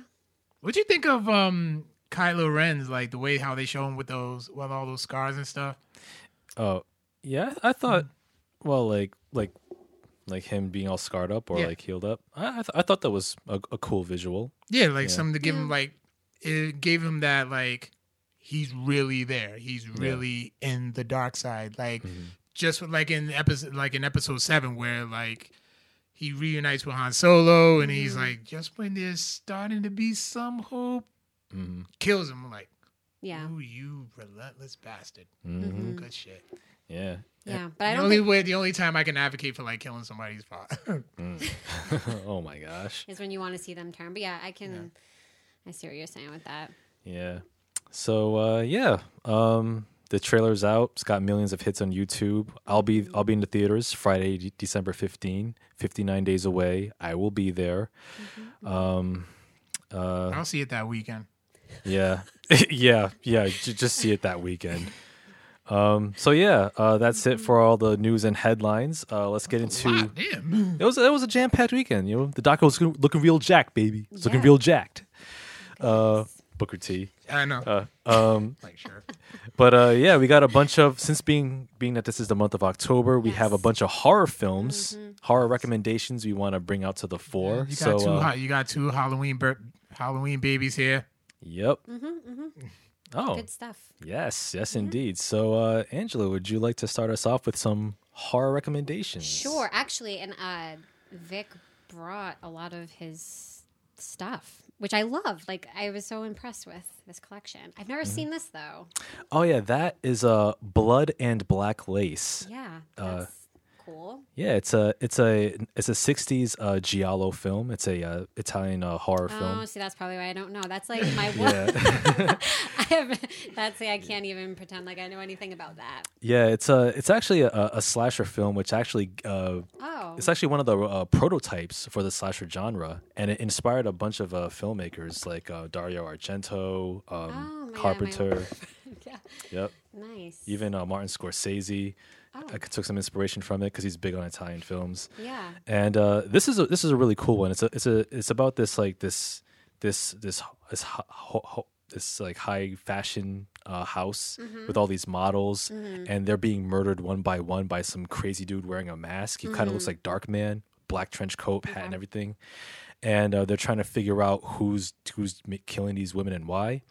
And the film, like visually, it's stunning. Like the colors just really pop. Awesome color saturation. It reminds me a lot of Suspiria. Yeah, I was gonna ask if it was like that movie. Yeah, and I'll get to that in a second, Carl. Okay. Also like the what's interesting is that even though it was an Italian film, like the dialogue was actually dubbed over in Italian, and they actually filmed it in English. Really? So as I was watching it, I noticed that like the lip movement didn't match the dialogue. Yeah. So I just watched it in English, and I was like, "Oh, this is normal." They just actually performed in English. It was just all American actors and everything. So yeah, I think that was the style for a lot of like popular Italian films back then, where they will hire like English speaking actors and just Sure. like dub over their dialogue in Italian. So, but yeah, this is an awesome film, Blood and Black Lace. If you're in the mood for something twisted and gorgeous looking, here's your ticket. I'm curious to see that because I feel like older, like you said, what 1960s Yep. Italian. I feel like foreign horror is kind of something I don't know too much about because when I watched Suspiria, I had been seeking that movie out, like trying to find it because I was like, it's been on every list, and I really want to give it a shot. Amazon has it probably. I watched it. Yeah, I think it was on like Amazon. I think actually that is correct. And I think I need to see more movies in that vein to get like an appreciation because I think my gut reaction when I put a movie in or on that's like that, Yeah. like really bizarre and like the acting kind of throws me because it's so just like I don't even know how to describe it, like, over the top. My gut reaction is like, I hate this. Like I remember like texting you and I was like, I don't know if I can make it through, but I was like, I have to because I put it on and it's a classic. And then I ended up getting into it. So I'm curious to see more movies that are kind of in that style. Yeah, just to like, round out the wheelhouse. But I love this. Vic, so good. Yes. One thing though to add on our Facebook Live feed. So Yeah. Congo says, hold up, somebody like something happened. Let me scroll. So Congo said, I got a horror film. Watch Carl wrestle LMAO. Just kidding. Listen, I had potential back there. I was actually pretty good. I really I want was to pretty see good. that. Oh, if somebody has footage of that, please upload it to Oh, YouTube. please, I'm Bob, dying Bob to Evans see has it. it. Nice. Our Oh my wait star God. Bob Evans has it. Make it happen. I want to see it one time and then I'll probably hate it. So then Furman says, I have a horror recommendation. Watch Victor on a Date, directed by Jacob Agave. That's funny, Furman. That's real funny. I want to see both of those things, though. Yeah. but yes, Those are nice. they sure are. Trick or Treat. Yes. I love this. It took me a while to see this too because I couldn't find it. Have you seen this? No. You're not super into the horror genre. No, I'm really not. I've watched some, but like I'm really not, especially for somebody who's a Halloween baby. Yeah, I know, right? Like I feel maybe that's why I never really like put it together because I was born the day before Halloween. So I just always I don't know. I gravitate toward. But this is great. So if you like kind of it's not really B movie style, like funny, kind of like that comedy horror. It's so good, and I don't know. I love that you have this. Yeah, like I heard a lot about it, and it's like an anthology horror film, so it's like 4 stories. Yes, like, which in is so one. old school Yeah. to do. Like I love that style because you get a bunch of different stories and they're all so good. But I think this is kind of like, at least for when did this come out? Yeah, 2007. Was it 2007? Oh, Yeah. so actually Yeah, like think way about longer than I thought. But it's like a cult classic It is. for sure. Like if you haven't seen Trick or Treat and you like horror movies, Yep, and this is the way to go. yeah, and Dylan Baker's in it. He plays this school principal who murders a trick or treater by giving him Yes. he gives him like this poisoned chocolate bar, and the kid's just puking up gobs of Yeah, blood, it's gory, but not And like he- over the top. and he buries him in the backyard. Oh Oh, man, it's so great. it is. Really, I mean, it's really, really good. But it's not like super over the top, violent or gory. It's like what you'd expect, I think, for that Oh, genre. for sure. But I'm super pumped about. So Hmm. I love The Descent so much. I was just talking about this movie the other day. Hmm. I never saw this. There's a sequel, correct? I believe so. Yeah, There part was. 2. That sounds like trash because this Yeah. is like the world's most perfect horror movie. I saw this in the theater when it came out, Hmm. and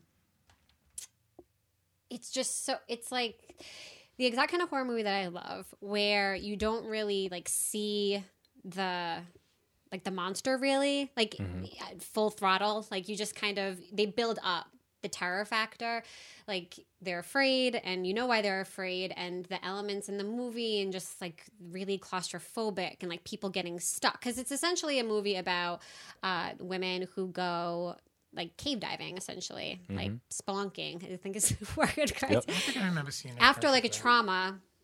And the opening scene of this movie is so good and like it haunts me, but so good. If you haven't seen it, it'll get you in the mood quick. And they go on this kind of adventure. It's supposed to be really empowering and really good for them, but then it just kind of turns to shit slowly but surely. But it's like very well done. Like I feel like the timing of it is really good. There's no like cheap scares really. There's kind of like a pop in, pop out of, there is like a monster in the movie. But it's not, I don't know. I just hate when you like see the monster and you see them for too long and they're so corny and they're so like the CGI is shit and it like takes you out of the movie. I feel like with the Descent, it's, I don't know. It's all the parts are working. like Cloverfield. Which one? The first? The first one. Yeah. I really liked the first Cloverfield. Seeing the monster at the end didn't really take me out of it too much. I mean, there are certain like like that movie. I want to say it was called maybe Mama, where you like see the thing at the end. Did you ever see that, Vic? Like it's like based off of a short, like a 2-minute short film you can watch on YouTube. My sister and I saw it, and we were like totally on board and really into it. But then at the end, you see this like horrible CGI'd monster, and it just takes you out of it because it's so corny and it's so ridiculous, and the whole movie isn't in that vein. But then all of a sudden, it is. But with The Descent, not like that at all. It's just so good. But it does like kind of fuck with you. I think like at least that's the vibe that I got when I watched it. Yeah, Congo says, "Does Vampire in Brooklyn count as a horror movie?" Yeah, why not? Is that with Eddie Murphy? Yeah, I was like that whole slew where Eddie Murphy just does like bad movies, It's so good. and then he would just hit you with a good one. Like he would make like the Golden Child, okay, the Golden Child, Vampire in Brooklyn. Then he'll hit you with the Nutty Professor. Oh my Oh gosh. god, retro. It's all good stuff. Yeah, and also too with the Descent, like it does remind me of a video game which is on the PS4, a horror video game called Until Dawn. Yeah, and there were some elements that game takes from this movie, like the main Wendigo monster, like it's like tall, gangly, all white, very scary looking. Yeah. And also a cannibal. Yes. It's also, I thought that was pretty cool. You're like, and plus like since they're in a cave, it's like so claustrophobic, and there's like, Yeah. and there's a one part where she dives into this like whole pool of pulp filled blood. Ugh. It's really awesome. Yeah. And then she Not gets, pretty much the scene right there on the cover. Yeah. yeah, for Okay. sure. And Yep. she gets stuck in that, like, because the entire time, because they're obviously cave diving, you know that at some point one of them is going to get stuck while trying to like traverse narrow channels, and then Yep. it happens, and the scene is so painful to experience because you don't really see much. Like, it's a pretty dark scene. She's just trying to escape from, or like get through, and you're like, she's gonna get stuck. She's gonna get stuck, and it's such a long scene. Like, really, you can feel it. Oh And yeah. that's what I love about that movie is you can just really, really feel it. Oh yeah. Yeah. So check out The Descent, y'all. Check it out. Yeah. Vic, you have all my favorites. Yes. The best. Oh. I know I said about all these, but I saw this movie in the theater with my father, and it must have been in 2001 because we saw it when it came out. Oh. And this is like not only one of my favorite horror movies, it's just like one of my favorite films of all time. The Others. So good. Yeah, sorry, the others. Yeah. With Nicole Kidman. So well done. She pretty much carries the entire movie. It's like a period. I forget what the year is that this takes place in. I don't even think they really mention like specifics. Her husband is in war. I know that. He's in a war. Oh no, it's a Weinstein production, but a good one. Yeah. really, really great. And Tom Cruise was the executive producer on this. Yep, he was. See? Wasn't Tom Cruise and Nicole Kidman married at that time? Yeah. Yeah. Wow. I feel like it was like a million years ago. But the others is World War II. it is World War II, correct? So not. I wasn't like a super long time ago, so I guess more contemporary, although it doesn't feel like it because like the whole idea of the film is that this woman, her husband is in war, and she's taking care of her kids who are like allergic to sunlight, and she is taking care of them in this house, and all the curtains are drawn, so the entire movie is just very dark and kind of bleak. I mean, there's no happiness or like the positive outlook. She homeschools her kids. They never really go anywhere or do anything. She has a son and a daughter. That's awful. It's yeah, I mean, it's and it actually one of the movie when it was first coming out, like the trailers, they really hyped it up to have like a surprise ending, and I totally thought the ending was a surprise. Like it didn't, I didn't see it coming. Like I couldn't. And other movies since then have definitely adopted that type of surprise ending, I think. Actually, I've seen a couple that definitely were influenced by the others, but I don't know. I think that movie's scary. Like, I think that it's really scary. I think and you don't see shit. Like, it like literally builds tension and terror so well, but you don't see anything like scary. There's no monster. It's like it's just like a very mindful kind of scare, but it's one of my favorite movies. Acting's perfect. Yep, and relies on atmosphere. Yes, aesthetic is great. The atmosphere is awesome. Nicole Kidman's like one of the greatest actresses ever, I think, when it comes to just like, just genre. She's so good at basically everything. That's a name I haven't heard in a long time. It was like the last movie she was in. She was just in Big Little Lies, that show for HBO. Yeah, It won like 1 million Emmys. Yeah, it's like a miniseries, right? Yeah. Oh. And it's awesome. It's so good. I don't know if you'd like it, Carl, but it is really good. It's really good. No, she Makes me seem so But then uncultured. she was just in that awful horror movie I saw. Oh, why the hell can't I think of it? Vic, It was awful. Vic, you know which one I'm talking about. It was like similar aesthetic to the others. It was like very dark. Elle Fanning was in it. It's actually so similar kind of to this. it's during the Civil War, Mm-hmm. and this like Nicole Kidman and all these younger girls that she's like taking care of in this house because like everyone's family and parents have gone, disbanded, been killed, whatever, and they take in a soldier. It's Colin Farrell. Oh, The Beguiled? Yes. Yeah. Yes, The Beguiled. Oh, have you've seen it? I did see it. I saw it when it came out because I was super excited because I thought it would kind of be maybe similar to the others. At least that's kind of how they promoted it. Mm-hmm. I did not like it. I was so bored. I Oh. wish that I saw that and I was like, oh, I wish I had saw She's gonna be an Aquaman. The Big Sick. Who is? Nicole Kidman. Oh, who's she playing? She's playing Queen Atlanta. Oh, okay. All right, Atlanta. I probably said it wrong. I'll take it. Hmm. I think she's good. So she has been in stuff recently. She's kind of Yeah, she's still working. Oh, yeah, hard. But that movie was bogus, I thought, and I think Oh. everyone kind of felt the same way. The others is much better. Okay. Don't see The Beguiled. Gotcha. It's a waste of time. Yep. And this, the Let best. the right one in. Part 4. Yeah. Let the right one in. Have you seen this? Let me see. I've seen Carrie. All right.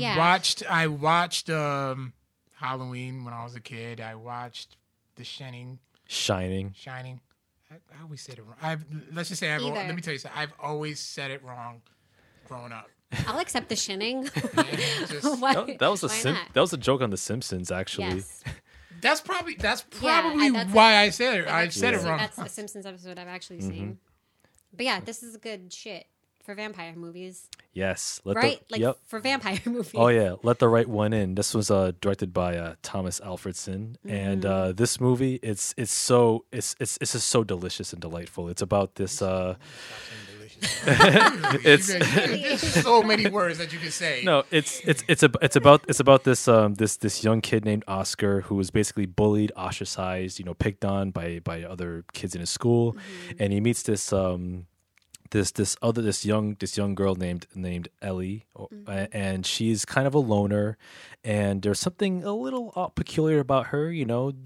She just so happens to have a thirst for blood, and they become friends, and eventually it's like a slow burn film where where the whole film is full of dread, and then like towards the end. Woo! Man, it's just So good. It's so grisly and so violent. I was like, yes. It's one of the best scenes ever. Mm-hmm. Like, it's so because You I need feel a hug, man, or something. Like you are so like excited over that much violence. It's Like, horror. No, but the thing is like what's so good about it is that you don't really you hear it. Like you hear what's going on, you don't really see what's going Yeah. on, and that's what makes it so good because I feel like a lot of horror films, excuse the phrase, like blow their load on like violence and gore and like showing too much, and it just takes you out of it. Like some movies, like Evil Dead, you're supposed to have that. Like you're Yep. supposed to see the shit go down. right. But like Let the Right One In is just it's super delicious. I'll go with that, and it's just such a beautiful film, and it's driven by child actors, which is like my favorite in the world. Like I love movies with child actors, like really just driving it home because it's really authentic. Because I feel like young actors are not so self-conscious and in their own heads that they can just like play the parts and play them really well. And some of my favorite horror movies are driven by child actors, and it's a foreign film. Yep, Swedish. So it's not normally because I think I saw this actually at the Avon in Providence. It wasn't like a wide release. Oh, I did too. Yeah. Yeah. There's actually another person who goes to the Avon. I shouldn't be saying. Oh my that. God, we were high probably five. there at the same Damn. time. I I bet don't know why you said you're a Victor Moyo fan. You're a Victor Moyo fangirl. so much. But yeah, I mean, it was Get great. my fangirl soon. I'm sure you will. Somebody Yeah. who wants to see your wrestling videos, Oh, I'm God. sure. Be like, I baby, swear there's. come I think over. there's literally only like one. Girl that wants to see it, or only one video. Only one video, Okay. one match. Like I just want to see it one time, like one or two match, three. I think I only did like 3 matches. Like one was a battle royal, one was a tag team, and another one was a one-on-one. The one-on-one I Nice, lost. see, that's like the holy trinity. Is where you want to be. I'm 2-1 I'm 2-1 in matches. 2-1, better. Shut up. Shut up. Better streak than the Undertaker. Yeah. Oh man, I had so many. I promised Carl I was gonna cut down on the geriatric Undertaker jokes. I was literally just looking at that picture the other day when I was trying to look for a picture for our Instagram. I literally came across the selfie. Everybody was against me at WrestleMania 32. As we should have been. And I said, listen, Undertaker pulls off. I'm taking selfies with everybody in celebration. Yeah. And you did. I did. Yeah. Well, yeah. Hopefully the rest home will give him a day pass so he can show up for any other pay-per-view. And I'm so sick and tired of the rumors that he's coming back. He's coming back. I swear to God, if he does, I don't want him to come back. No, who does? Nobody wants him to come back. No. No, literally nobody wants that. Even I'd love to see him again. Don't get me wrong. Like I still want to meet. I've met so many wrestlers. I still want to meet them. You could. I think you could. I don't know. He doesn't really like do the circuit though. Like he'll do like Access. Yeah. He might. One day, if I ever make it to WrestleMania, that'll probably be the only time I will meet him. Yeah. Well, it'll happen. I think so too. Hashtag goals. That's one of them. Yeah. So yes, let the right one in. Do it, and I don't know about. I'd never watched the American bastardization of it. Isn't it like Let Me In? Isn't that? Yeah, Let Me In. So I can't even. Just don't even bother. Don't waste your time. You can get through the subtitles. It's fine. Yeah. Because it's just so good. And did you read the story that it's adapted from? Oh no, I haven't.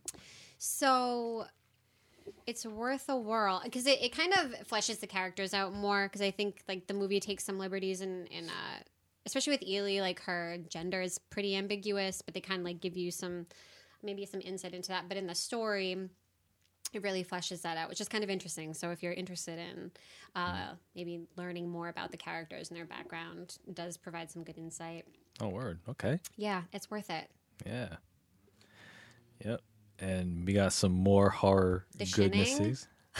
Yeah, we can't say The Shining because we don't want to get sued. The Shining is I actually Damn Simpsons. It's like I love the book. I love the story. I love the movie just as much. I know Stephen King wasn't super on board with Stanley Kubrick's version of The Shining, but I loved it.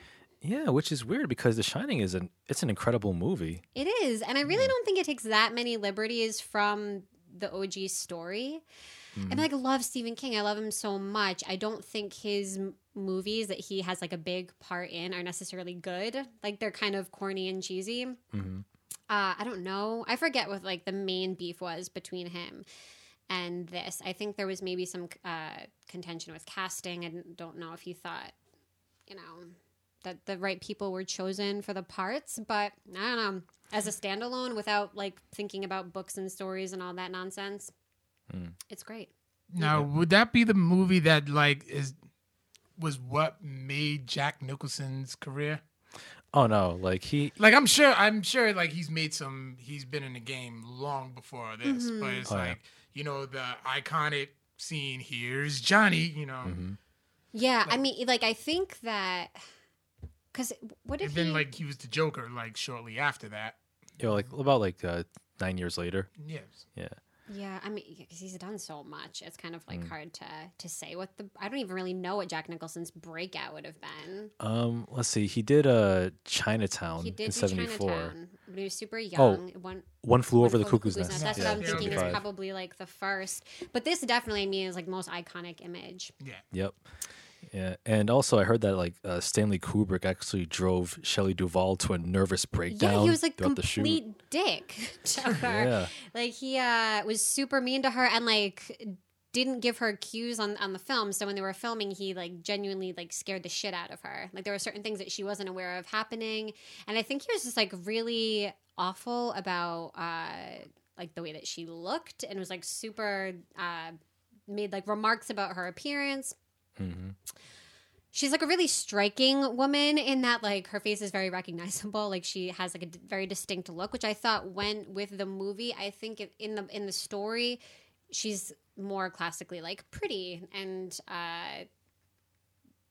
in the movie, not so. I mean, she's cool as hell, but she's not like, you don't look at her and like objectify her in that particular way. Yeah. But yeah, he was super into definitely making her feel like terrible. Like I think she had like long standing mental issues from being like working on this movie with him. That was like his way. I'm not like a big Kubrick head at all. Like I hate A Clockwork Orange. Really? I don't like it, Vic. I can't get into it. I hate the book. I hate the book so much. And but I am not like one of those people that really needs to, like, I'm not like, oh, you know, like the book is so much better than the movie or whatever. Like I literally care less. Like to me, it's basically separate ideas. But yeah, I don't know. I watched the movie only once, so I'm not like giving a huge, like a very informed opinion on the film.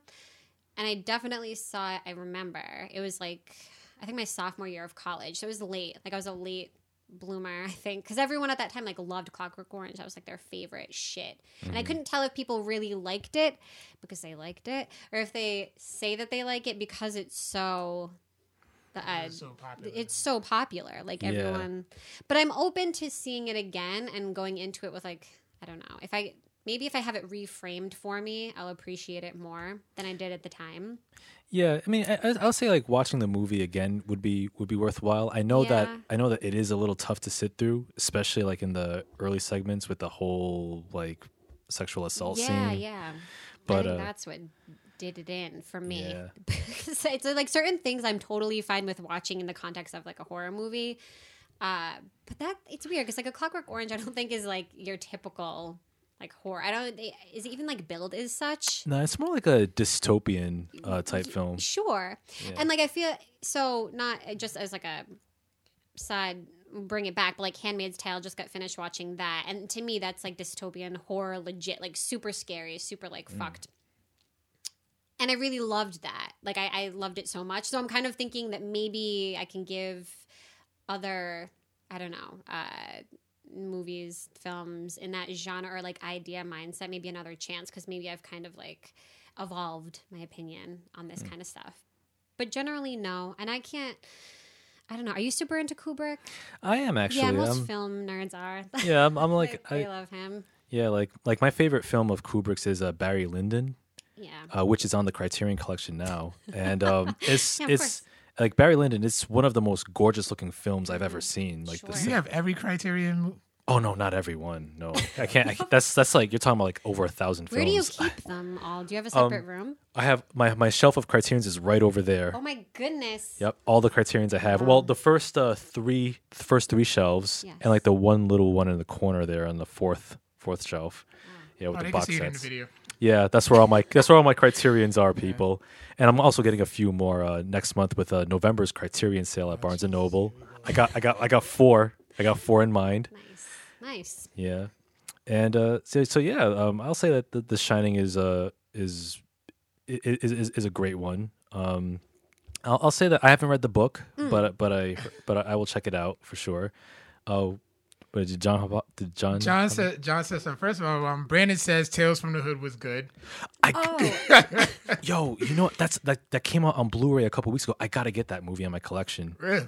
Yeah, I'm very surprised to hear you say that. No, because I remember watching it when I was a kid. I barely remember it. So, me too. Like all I remember is like Clarence Williams was in it, and he was like the maestro of the whole thing. Right. Yeah. But I remember enjoying it, so I want that in my collection. So then John says, Carl, when are you watching those Criterion choices? Victor read your book choice. And if you were watching, I did give a review of Dress to Kill last week, so I still got to start Mulholland Drive. Oh my God, I cannot wait to hear you review that. Yes, I will pay good money Oh my goodness. to hear the Carl Bird summary of Mulholland Drive. Listen, my Dress to Kill summary was pretty good. So. It was good. It was good. I literally can't wait for that. All right. Oh, my my gosh. God, get on that. You Yes. have to. I will. It's streaming. Yo. No, Yes. I have it. No, I. You got it in the queue. You're just waiting. No, for the right time. I have his physical Oh, copy. Yeah. that's the- So okay. yeah, I do plan on watching it. Yes. Hopefully sometime this week, maybe tomorrow. Yeah, yo, Mulholland Drive is not only my favorite David Lynch film, but it was my favorite film of 2001. And man, I can't wait. It's so Okay. good. Yes. It's so good. Yeah. That's going to be better. The review is going to be better. Oh, and you will see the scene in Mulholland Drive. Oh, you'll know what I'm talking about. The scene. Report back. Yeah, David Lynch is not for. Have you seen other David Lynch movies? not that I know. Not that Or I know. Of. TV? No. The Elephant Man. I've heard. The only well, does it reflect on like the original story of the elephant? Yeah, Man? John. I forgot his name was. I don't think I've seen John the movie, Merrick. but I learned. I read the story of the elephant man in like elementary school. Oh yeah. The movie's based on that. Oh, okay. Yeah. But yeah, we'll check that out. Yeah. So, what are some other horror goodies that you've seen? So, Candyman.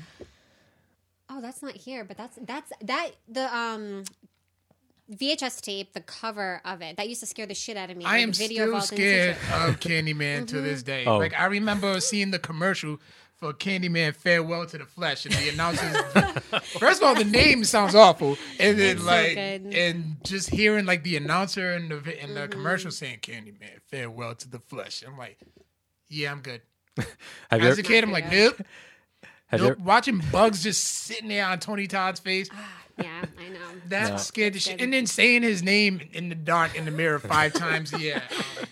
I remember South Park did a spoof of that Yeah. for a Halloween episode where they was like, all right, Butters, you got to do it. Okay. Biggie Smalls. Biggie Smalls. Biggie Smalls. And then Biggie appears. And then the whole episode went left turn. But yeah, Candyman used to scare the shit out of me. Yeah. I gotta see that again. Yeah. Y'all remember? Well, another thing that used to scare the shit out of me. I never really watched like a full episode. I don't know if it was a movie and a TV show, but Tales from the Crypt. Yeah, Yo, the Crypt Keeper used to like. That was some creepy shit. for sure. I Like mean, just to laugh, I would like literally watch the laugh. I was a kid. I watched the laugh, get creeped out, and I'm like, all right, change the channel or turn on like Sega or something. Like yeah, that was a creepy thing. I remember they made a cartoon. Yeah, they did actually. that's right. That was. Yeah. I feel like that was short lived though. Yeah, it Oh, really yeah. was. And I feel like they like maybe not a few years ago, but maybe like a handful of years ago, they'd like read. Yeah, they were supposed to read. Yeah, it was supposed to it was supposed to be like a reboot. I don't know if it I really think, took off. I think that they might have done it in just like a very limited capacity. I think from what I remember, because I really loved Tales from the Crypt as a kid, because I kind of love that like anthology type, like different stories, different characters, and the same people showing up. Because I really love the Twilight Zone Yeah, so much, and I think like as far as I don't know, like I feel like certain things have replay value, certain things don't. I feel like I can watch the same episode of the Twilight Zone that I've seen a million more times, and like not get sick of it. I feel like they're just so well done. Like the old series. Yeah, for sure. And I feel like a lot of that stuff is so like, but genuinely scary. And then the thing I love about Twilight Zone is I feel like there are certain episodes that everyone knows and everyone's like familiar with, and I kind of love that. Like, did you watch Twilight Zone? Are you familiar? I've seen 2 of the most well known. One was the guy who breaks his glasses. that's I the have one time that- now. yeah. And the one where the gremlins on the wing of the airplane. Yeah, the William Shatner one. Yeah. And then the other, so like those are the first 2 that I was thinking of, and then the third that I think is kind of one of the most popular is my dad used to call it the Pig People episode, where it's like this society, and it's actually kind of poignant, like from modern day, contemporary insight, but it's this place where. So it like opens up. This woman is like she's in the doctor's office. She's getting like some kind of plastic surgery done because she's like super ugly or she feels super ugly and like this whole thing. And you don't see what anyone else looks like. And you don't really even see what she looks like because her face is bandaged because she just had this procedure done so she could look normal, because like in this particular world, if you don't look normal, then you get like shipped off into this other place. Like a camp. And there's like a supreme leader, because I guess it's like America, but there's the supreme leader, and you don't really see him, you like hear him, and as the episode goes on, like you kind of see where it's going. Like there's something weird because we haven't seen her face, we haven't seen anyone's face. What's going to be like the catch? So they take her bandages off. Because the entire time it's just, and her voice is, I forget the actress. But you really just hear like voices. Like that's the acting. Mm-hmm. It's mainly voice acting. And then they take the bandages off. And you see her, and the doctor that's working on her is like, it didn't work. Like, it didn't take. What we did not work. And like, what the fuck? And she's gorgeous. So you're like, there's this beautiful woman, and everyone's like saying how like she's gross she is. And then you see everyone else has like these really deformed, fucked up faces, and they're like the supreme leader who like hates this like, you know, what we think of as traditionally beautiful people gets like carted off into some like weird other town or something. But the whole thing is like beauty's in the eye of the beholder. Like if you're if all these people are like I don't think they're supposed to be like pig people, but my dad always referred to them as such. So that kind of like idea of you know, just we look at this person and we think of her as being like classically beautiful, and she like joins up with this other guy who tried to get the procedure done. It didn't work. And it's just like kind of like gnarly in a way, like kind of like creepy and weird. And I just like, I love that episode. I think that's the first one that I ever saw, because Sci-Fi used to do on New Year's Eve, and I think they still do actually, the marathon, like the Twilight Zone marathon, where they just kind of like play the most popular episodes as voted on by viewers. Okay. And so I've seen that one a billion times, but just like kind of like horror, but with like a really good social commentary. And it gets wrapped up in a bow, usually at the end, like they explain it to you. But I really like that as far as like the old stuff goes. I think it's like easily accessible now for kids or for people who want to get into it. Yeah. All right. Nice. My plug for the Twilight Zone. Watch it on New Year's Eve on Sci-Fi. Cool. And I'm pretty sure it's available on like streaming. It's all the time. Yeah. Yeah, you can watch it like any episode, anytime Nice. on Netflix. Yeah, not Awesome. There you go. All right. And yeah, so yeah, that's a lot of horror right there. So any final recommendations or any? I'm trying to think of maybe things so I watched Hush recently, which is like a more I feel like it came out within the last couple years, and nobody in it is super notable. There's an actor, and I always forget his name, but he was in the Newsroom. Oh, is it Jeff Daniels? It isn't Jeff Daniels. It was the like. So if we think of like top tier in that show, and we go down. Okay. So Jeff Daniels, is it Sam Waterston?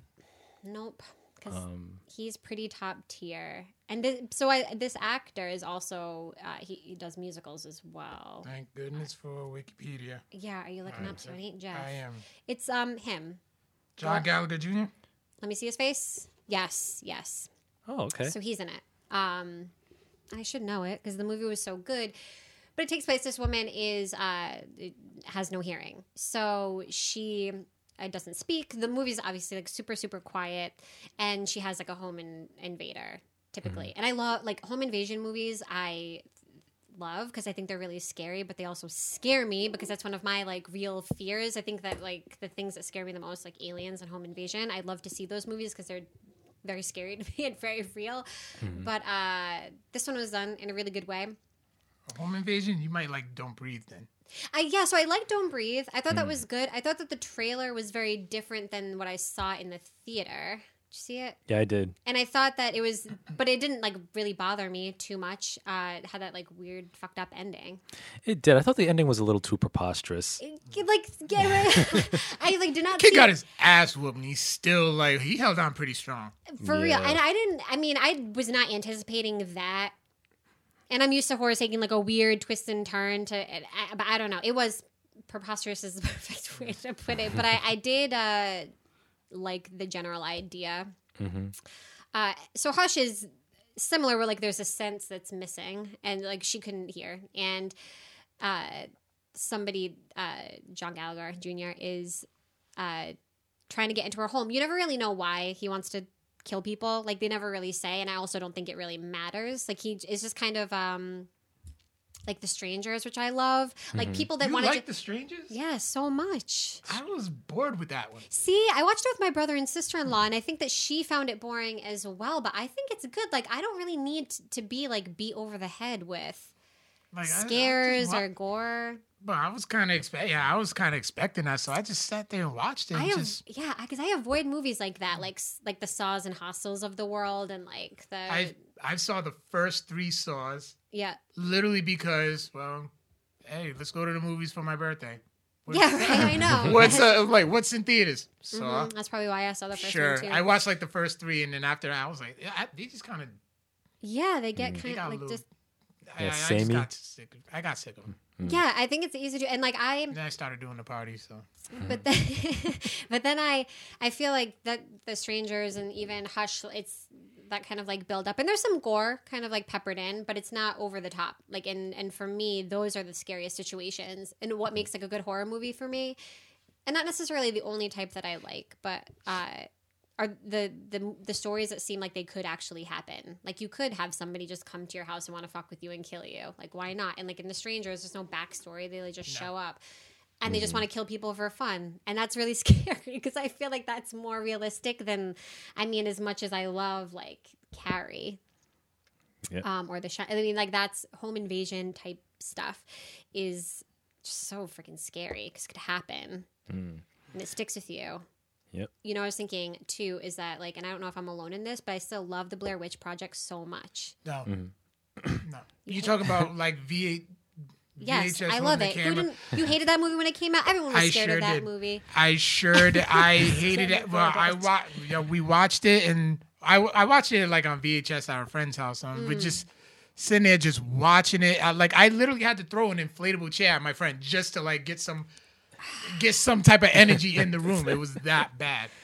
I think it's so scary. To this day, like I think it's really scary. I mean, one thing I will say is like I got a little creeped out because I was staying with my father at the time. He was living in like suburban Maryland, and I know, and Blair Witch Project took place in Maryland, and where he lived was like the woods. Yeah. So you look out the window, it was just black, like pitch black. So I'm like, this bitch took place in Maryland. Like, I'm like, yeah, I'm not going out there. Not until like. See? And I think that is the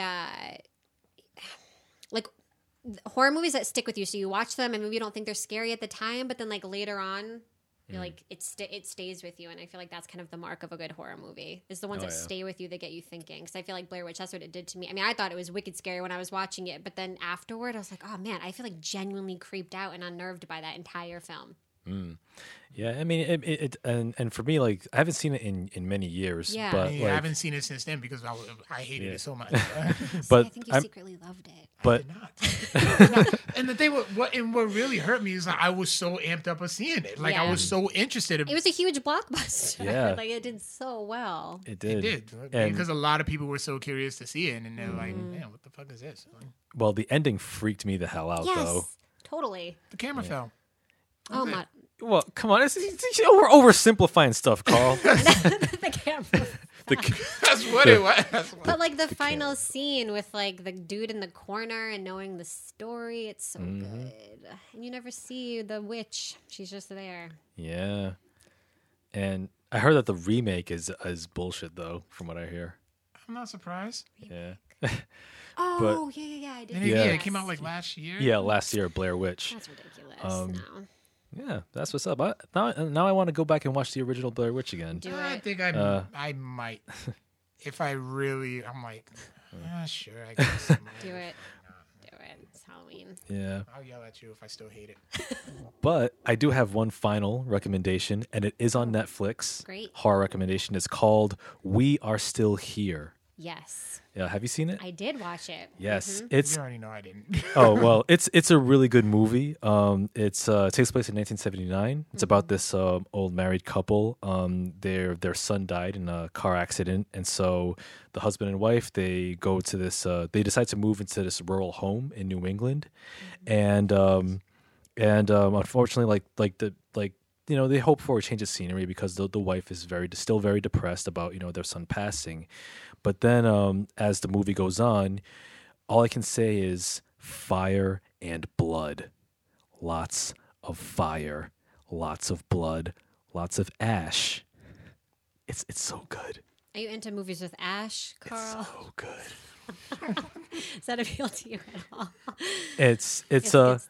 yeah, it's awesome stuff. It's called We Are Still Here. It came out in 2015. Yep.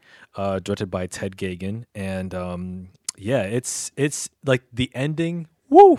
I'll tell you. I mean, a lot. I mean, I haven't seen that much fire and blood in a long time. Not since I played Dark Souls 3, but yeah, it's a good one. Family friendly too. So if you have kids, you know, sit them down, tell them to watch We Are Still Here. Victor Omayo recommends it. Oh Lord.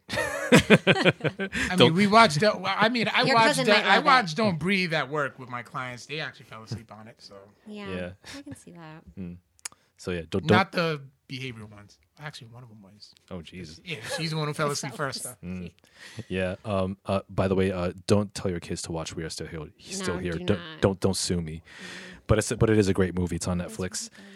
So yeah, tons of great horror stuff out there for the month of October. So accessible. Yep. And whatever your recommendations are for horror films, let us know at codexprimepodcast@gmail.com. We are halfway through October, and I still haven't watched Hocus Pocus. I haven't watched it yet either this season. Yeah, I I'm haven't. upset. I mean, I I'm will. upset with myself. You kind of just—it's one of those. TMC is doing horror movies on Wednesday nights Oh, okay. from like starts. I think it's Wednesdays or Tuesdays. I suck at recapping. Okay, I'm gonna Well- catch it though. But yeah, I'll definitely catch it. you will Somehow, on some like way. ABC Family, which I think is something Yeah. different now. Freeform. Yeah.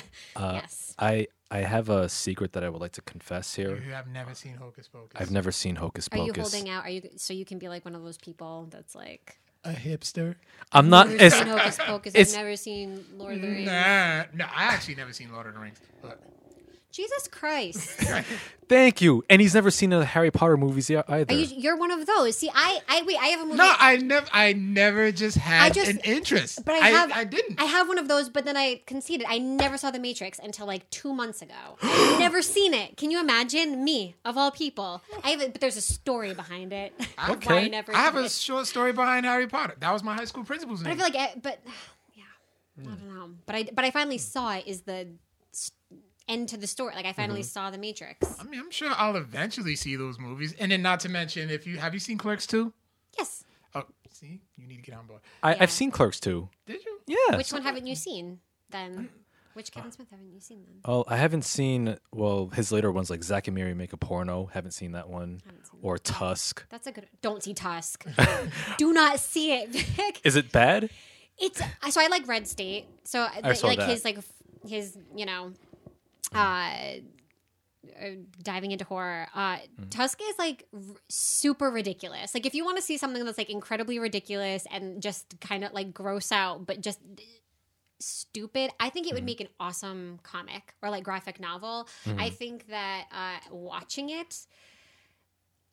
Like I saw it because it had been on Netflix for so long. Like I would scroll through and I would just see Tusk. I was like, I feel like wanna support what somebody he reviewed it does. on the show Oh, before. Curtis Parvin of Splash Page Comics. did He did. Curtis like it? He did like it. He Yeah, did see? recommend it. And I feel like it's one of those movies how like I love the movie Cabin Fever. Like those kind of like kitschy, like stupid but really good. Like you have like a soft spot for them. Like I don't want to accuse your friend of liking that movie ironically, but I feel like if people enjoy Tusk, then maybe there's like a hint of that in it. But I mean, it's short. Like if you're curious to watch it, won't take up too much of your time. Okay. Nice. But yeah, no, Tusk wouldn't be my number one Halloween recommendation. I would recommend Hocus Pocus first. Oh, yeah. You got to see it. Yeah, like I just never got around to seeing it when I was a kid. Like, I mean, I know the Blu-ray's pretty cheap, so I'll probably pick it up at Yeah, some it was point. dumb cheap. I literally saw it today. It was like $6. It is, and don't Oh, go online and like look at reviews because I just looked up Hocus Pocus on Rotten Tomatoes has like 29%. Ew.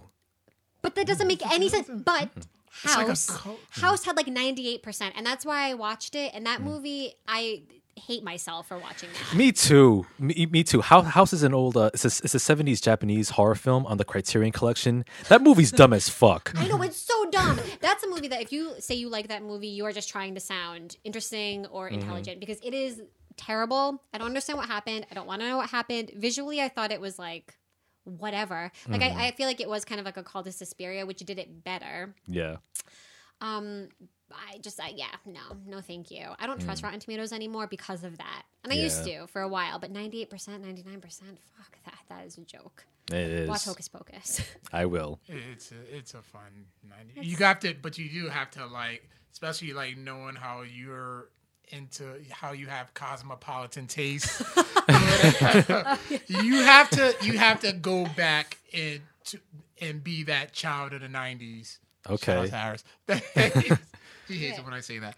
But you have to be that child of the 90s and just that's how you'll be able to enjoy it. Okay, I can do that. Totally. That's no problem. Yeah, just wear that lens. Nice. So let's get on to our question of the week. Yeah. Last week was, what was your favorite death scene in a movie? Whether it made you laugh or cry, just a scene that you like loved. Or you even cheered for that death. Like mine was Cleo from Set It Off. Oh, I just think she went out like a G. And Scarface. You had like 7 of them. Oh, well, I had a Rutger Hauer in Blade Runner. Oh, that's a good one. Yeah. Yeah. So on Instagram, Afton said Kill Bill Volume 2, Bill's death. Yeah, I was gonna say that's a good one. That was the first one that came to mind. Did you even say one? I'm sorry. No, I didn't. But like, I'm curious to hear because that was like I feel like the death scenes in Kill Bill were so good. They were. Like that's like what came to me is the. Love it. Let me see. John Aponic said, I might have to go with Darth Vader. Beautiful score and his rescue of Luke and attempt at redemption. That was incredible and hasn't really had any significant deaths or emotional moments. Luckily, Ra's al Ghul in Batman Begins takes the trophy. The meditative preparedness for death was simply beautiful. Not delicious as Victor would describe. And Jessica Concussion said, Phil Connor's death when he drives off the cliff with the groundhog. He might be okay. Well, no, probably not. Let me see. On Twitter, at AB_PMV88 said, no country for old men with the CO2 tank, and Star Wars Gold Leader and the 2 guys behind him bit the dust. They came from behind. And I think he said something else too. I screenshotted it. Oh, and another one was Higher Learn and Deja, Tyra Banks' character. If that doesn't hit you. Oh, yeah. Let me see, please. All right.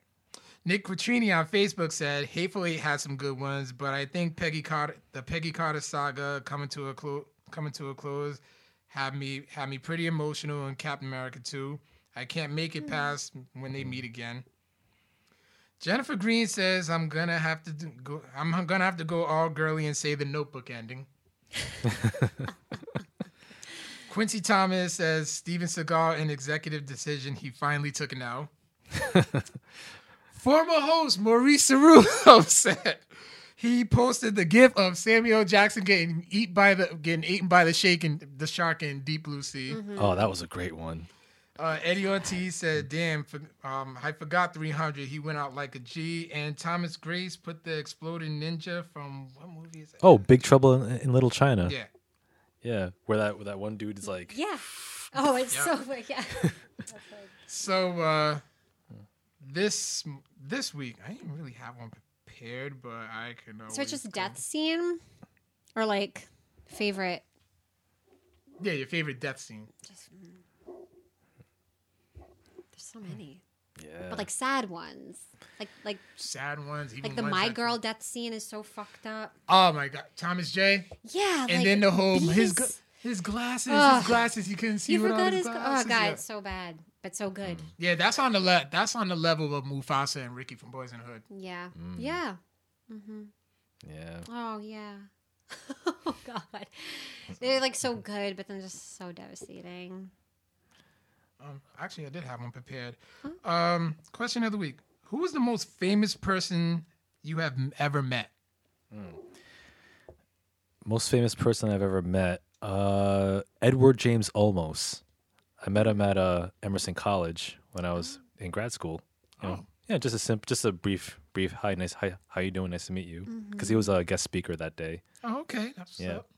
Oh, well, maybe not the most. So I feel like I met a couple of famous people, but my on this day on Facebook is when I met Danny Trejo. That must have been dope. 6 or 7. It was so dope. And it was cool because I was taller than he is. But What? yeah, no, he's just super short, dude. That's disappointing. Like he always just looks like on screen. big- He looks like he's just He's a badass with some type of height. he's like pretty. No, oh my god, Danny- I have to show you the picture. Danny He- Trejo, how short is he? I mean, like I'm 5'5" on like a good day, and he was definitely shorter than me, Really? like without question. I can bring it up. Please do. But yeah, he was super nice and so cool because I love him. I love everything he does. Wow, that's unbelievable. I'm telling The you. dude looks like imposing, like he's 6 foot. Yeah, that's eight. Yeah, that I would is think that's that. screen tricks. That's movie magic That- he. I'll say. Yeah. Um, Oh, I have another answer while you're looking. Of course, last year's Comic Con, Jake the Snake Roberts. Okay. Of course. Yep, that was definitely he was the other last famous person I met. Him and Ricky the Dragon Steamboat. So good. Yep. So he was That was on a it. platform. Don't be fooled by him looking Wow. taller than me because he was on like a stage that was like up and I was down. Oh my goodness. Yeah. Wow. Such a nice guy though. Didn't even like charge me for a picture. Oh, that's that's even better. Yeah, and because I mean they were charging for pictures, Wow. but not me. No, we're just friends. Most famous person I've ever met. There's actually like a long list. Oh, Let me yeah. see. I met Jesse Jackson when I was in 7th grade. That's a good one. Wow. Yeah, he like randomly came to my middle school to speak. Like I didn't even know about it until like What middle that school? day. Roger Williams. Oh. Let me see. There's Des Bryant. Oh. Yeah, Des Bryant, DeMarcus Ware, Jason Witten. You know my experience of hanging out with the Dallas Cowboys. Let me see. Vince McMahon, Batista, The Miz, Superfly, Jimmy Snuka, rest in peace. As you said, Jake the Snake, Yep. Ricky Steamboat. Ricky Steamboat from last year's Comic Con. Bret Hart was like an awesome guy. Oh, I'm so jealous of that one. Yeah, I drove to New York to meet him. Oh wow. Vicky Guerrero. I met CM Punk. There's like no camera proof. He was like on his way to his signing. So CM Punk was surprisingly tall. Yeah, he's like Yeah. Edge was real cool. Randy Orton. Shit ton of wrestlers. Yeah. Remember you said you met Mickey James once? I was already in love with Mickey James, and she was like so nice that boom. That's encouraging to hear. I'm not like a super fan of her, but I like that she was nice. Yeah, I always wonder. There's a lot. We met the Hardy Boys when we were in That high must have school. been cool. It was really cool, and they were really, really nice. My sister like bumped us up. They were closing. Like, it was at a car dealership in Rhode Island, and they were about to end it. And my sister started crying. She was super young at the time, and they like bumped us at the front of the line. So we met them, and they were really, really nice. I met Miley Cyrus when I was in actually the year after I graduated from college. So she might actually be the most famous person that I've met. Oh wow. I met her at Hasbro Children's Hospital. When in Hannah Montana garb, I was dropping off stuff for work, and she was there. Yeah, and it was like we talked. It was one of like the most weird like interactions of my life, because I had just graduated from college and I was like having a really hard time, and like my roommate and I got really big into Hannah Montana. Like our senior year of college, which seems like a weird thing to get into, yeah. But like Very weird. we really got into it, and to this day, I still love that show. So I met her, and I wasn't even like anticipating her because it wasn't really like publicized, like that she was going there and dressing up for kids. And I met her, and I was just like, "You've helped me through like the hardest time in my life," and like literally had like some kind of emotional breakdown meeting Miley Cyrus, who was like so much younger than me at the time. So that was interesting. So she was probably the nicest person ever. So I can never say a bad word about her because of how nice she was. But yeah, so she must have been like my most famous and also most like embarrassing interaction that I've had with a famous person. Oh wow. Yeah. But I feel like throughout the years I've kind of like dabbled. I haven't really met any wrestlers other than the Hardys. I went to McFoley's stand up at the Comedy Connection. I wish I would have went to that. Yeah, but we didn't get to like meet him. Like we just saw him. Yeah. Oh, Jay Farrow I met. Since Oh. you mentioned That's cool. Yeah, Jay Farrow's hilarious. My goal is to meet Sinbad when I see him in a couple weeks. I- I'm like dying to. I will Go. die happy. You will love it. We're seeing him at I think it's Foxwoods. Yeah. Yeah, because I We're saw going him to at that show. Foxwoods last October, September, October. I'm dying to meet him. Like I have to. Like I have to, or I'll be upset. That's the goal. Keep you Okay. updated, and whether or not we meet Sinbad. Nice. Yeah, I remember watching his stand-up from 2009, Where You've Been. Yeah, Yeah, that was hilarious. it's always good. It's Still, always dude, good. still got it. Yeah, he's so funny. Yeah, so yeah, that'll be on our social medias within the day or two. Vic, tell us where you can find us. You can find us on all of our episodes on Facebook Live, followed by SoundCloud, iTunes, Google Play, and YouTube. And you can also find us on social media at Twitter and Facebook as well, And Instagram. and Instagram. Yeah, can't forget the gram, y'all. Exactly. Also, you can email us at codexprimepodcast@gmail.com. Angela, it Yeah. was a pleasure. Oh, Yeah. so happy to be back. Yes, thank you so much for joining us once again, episode 94.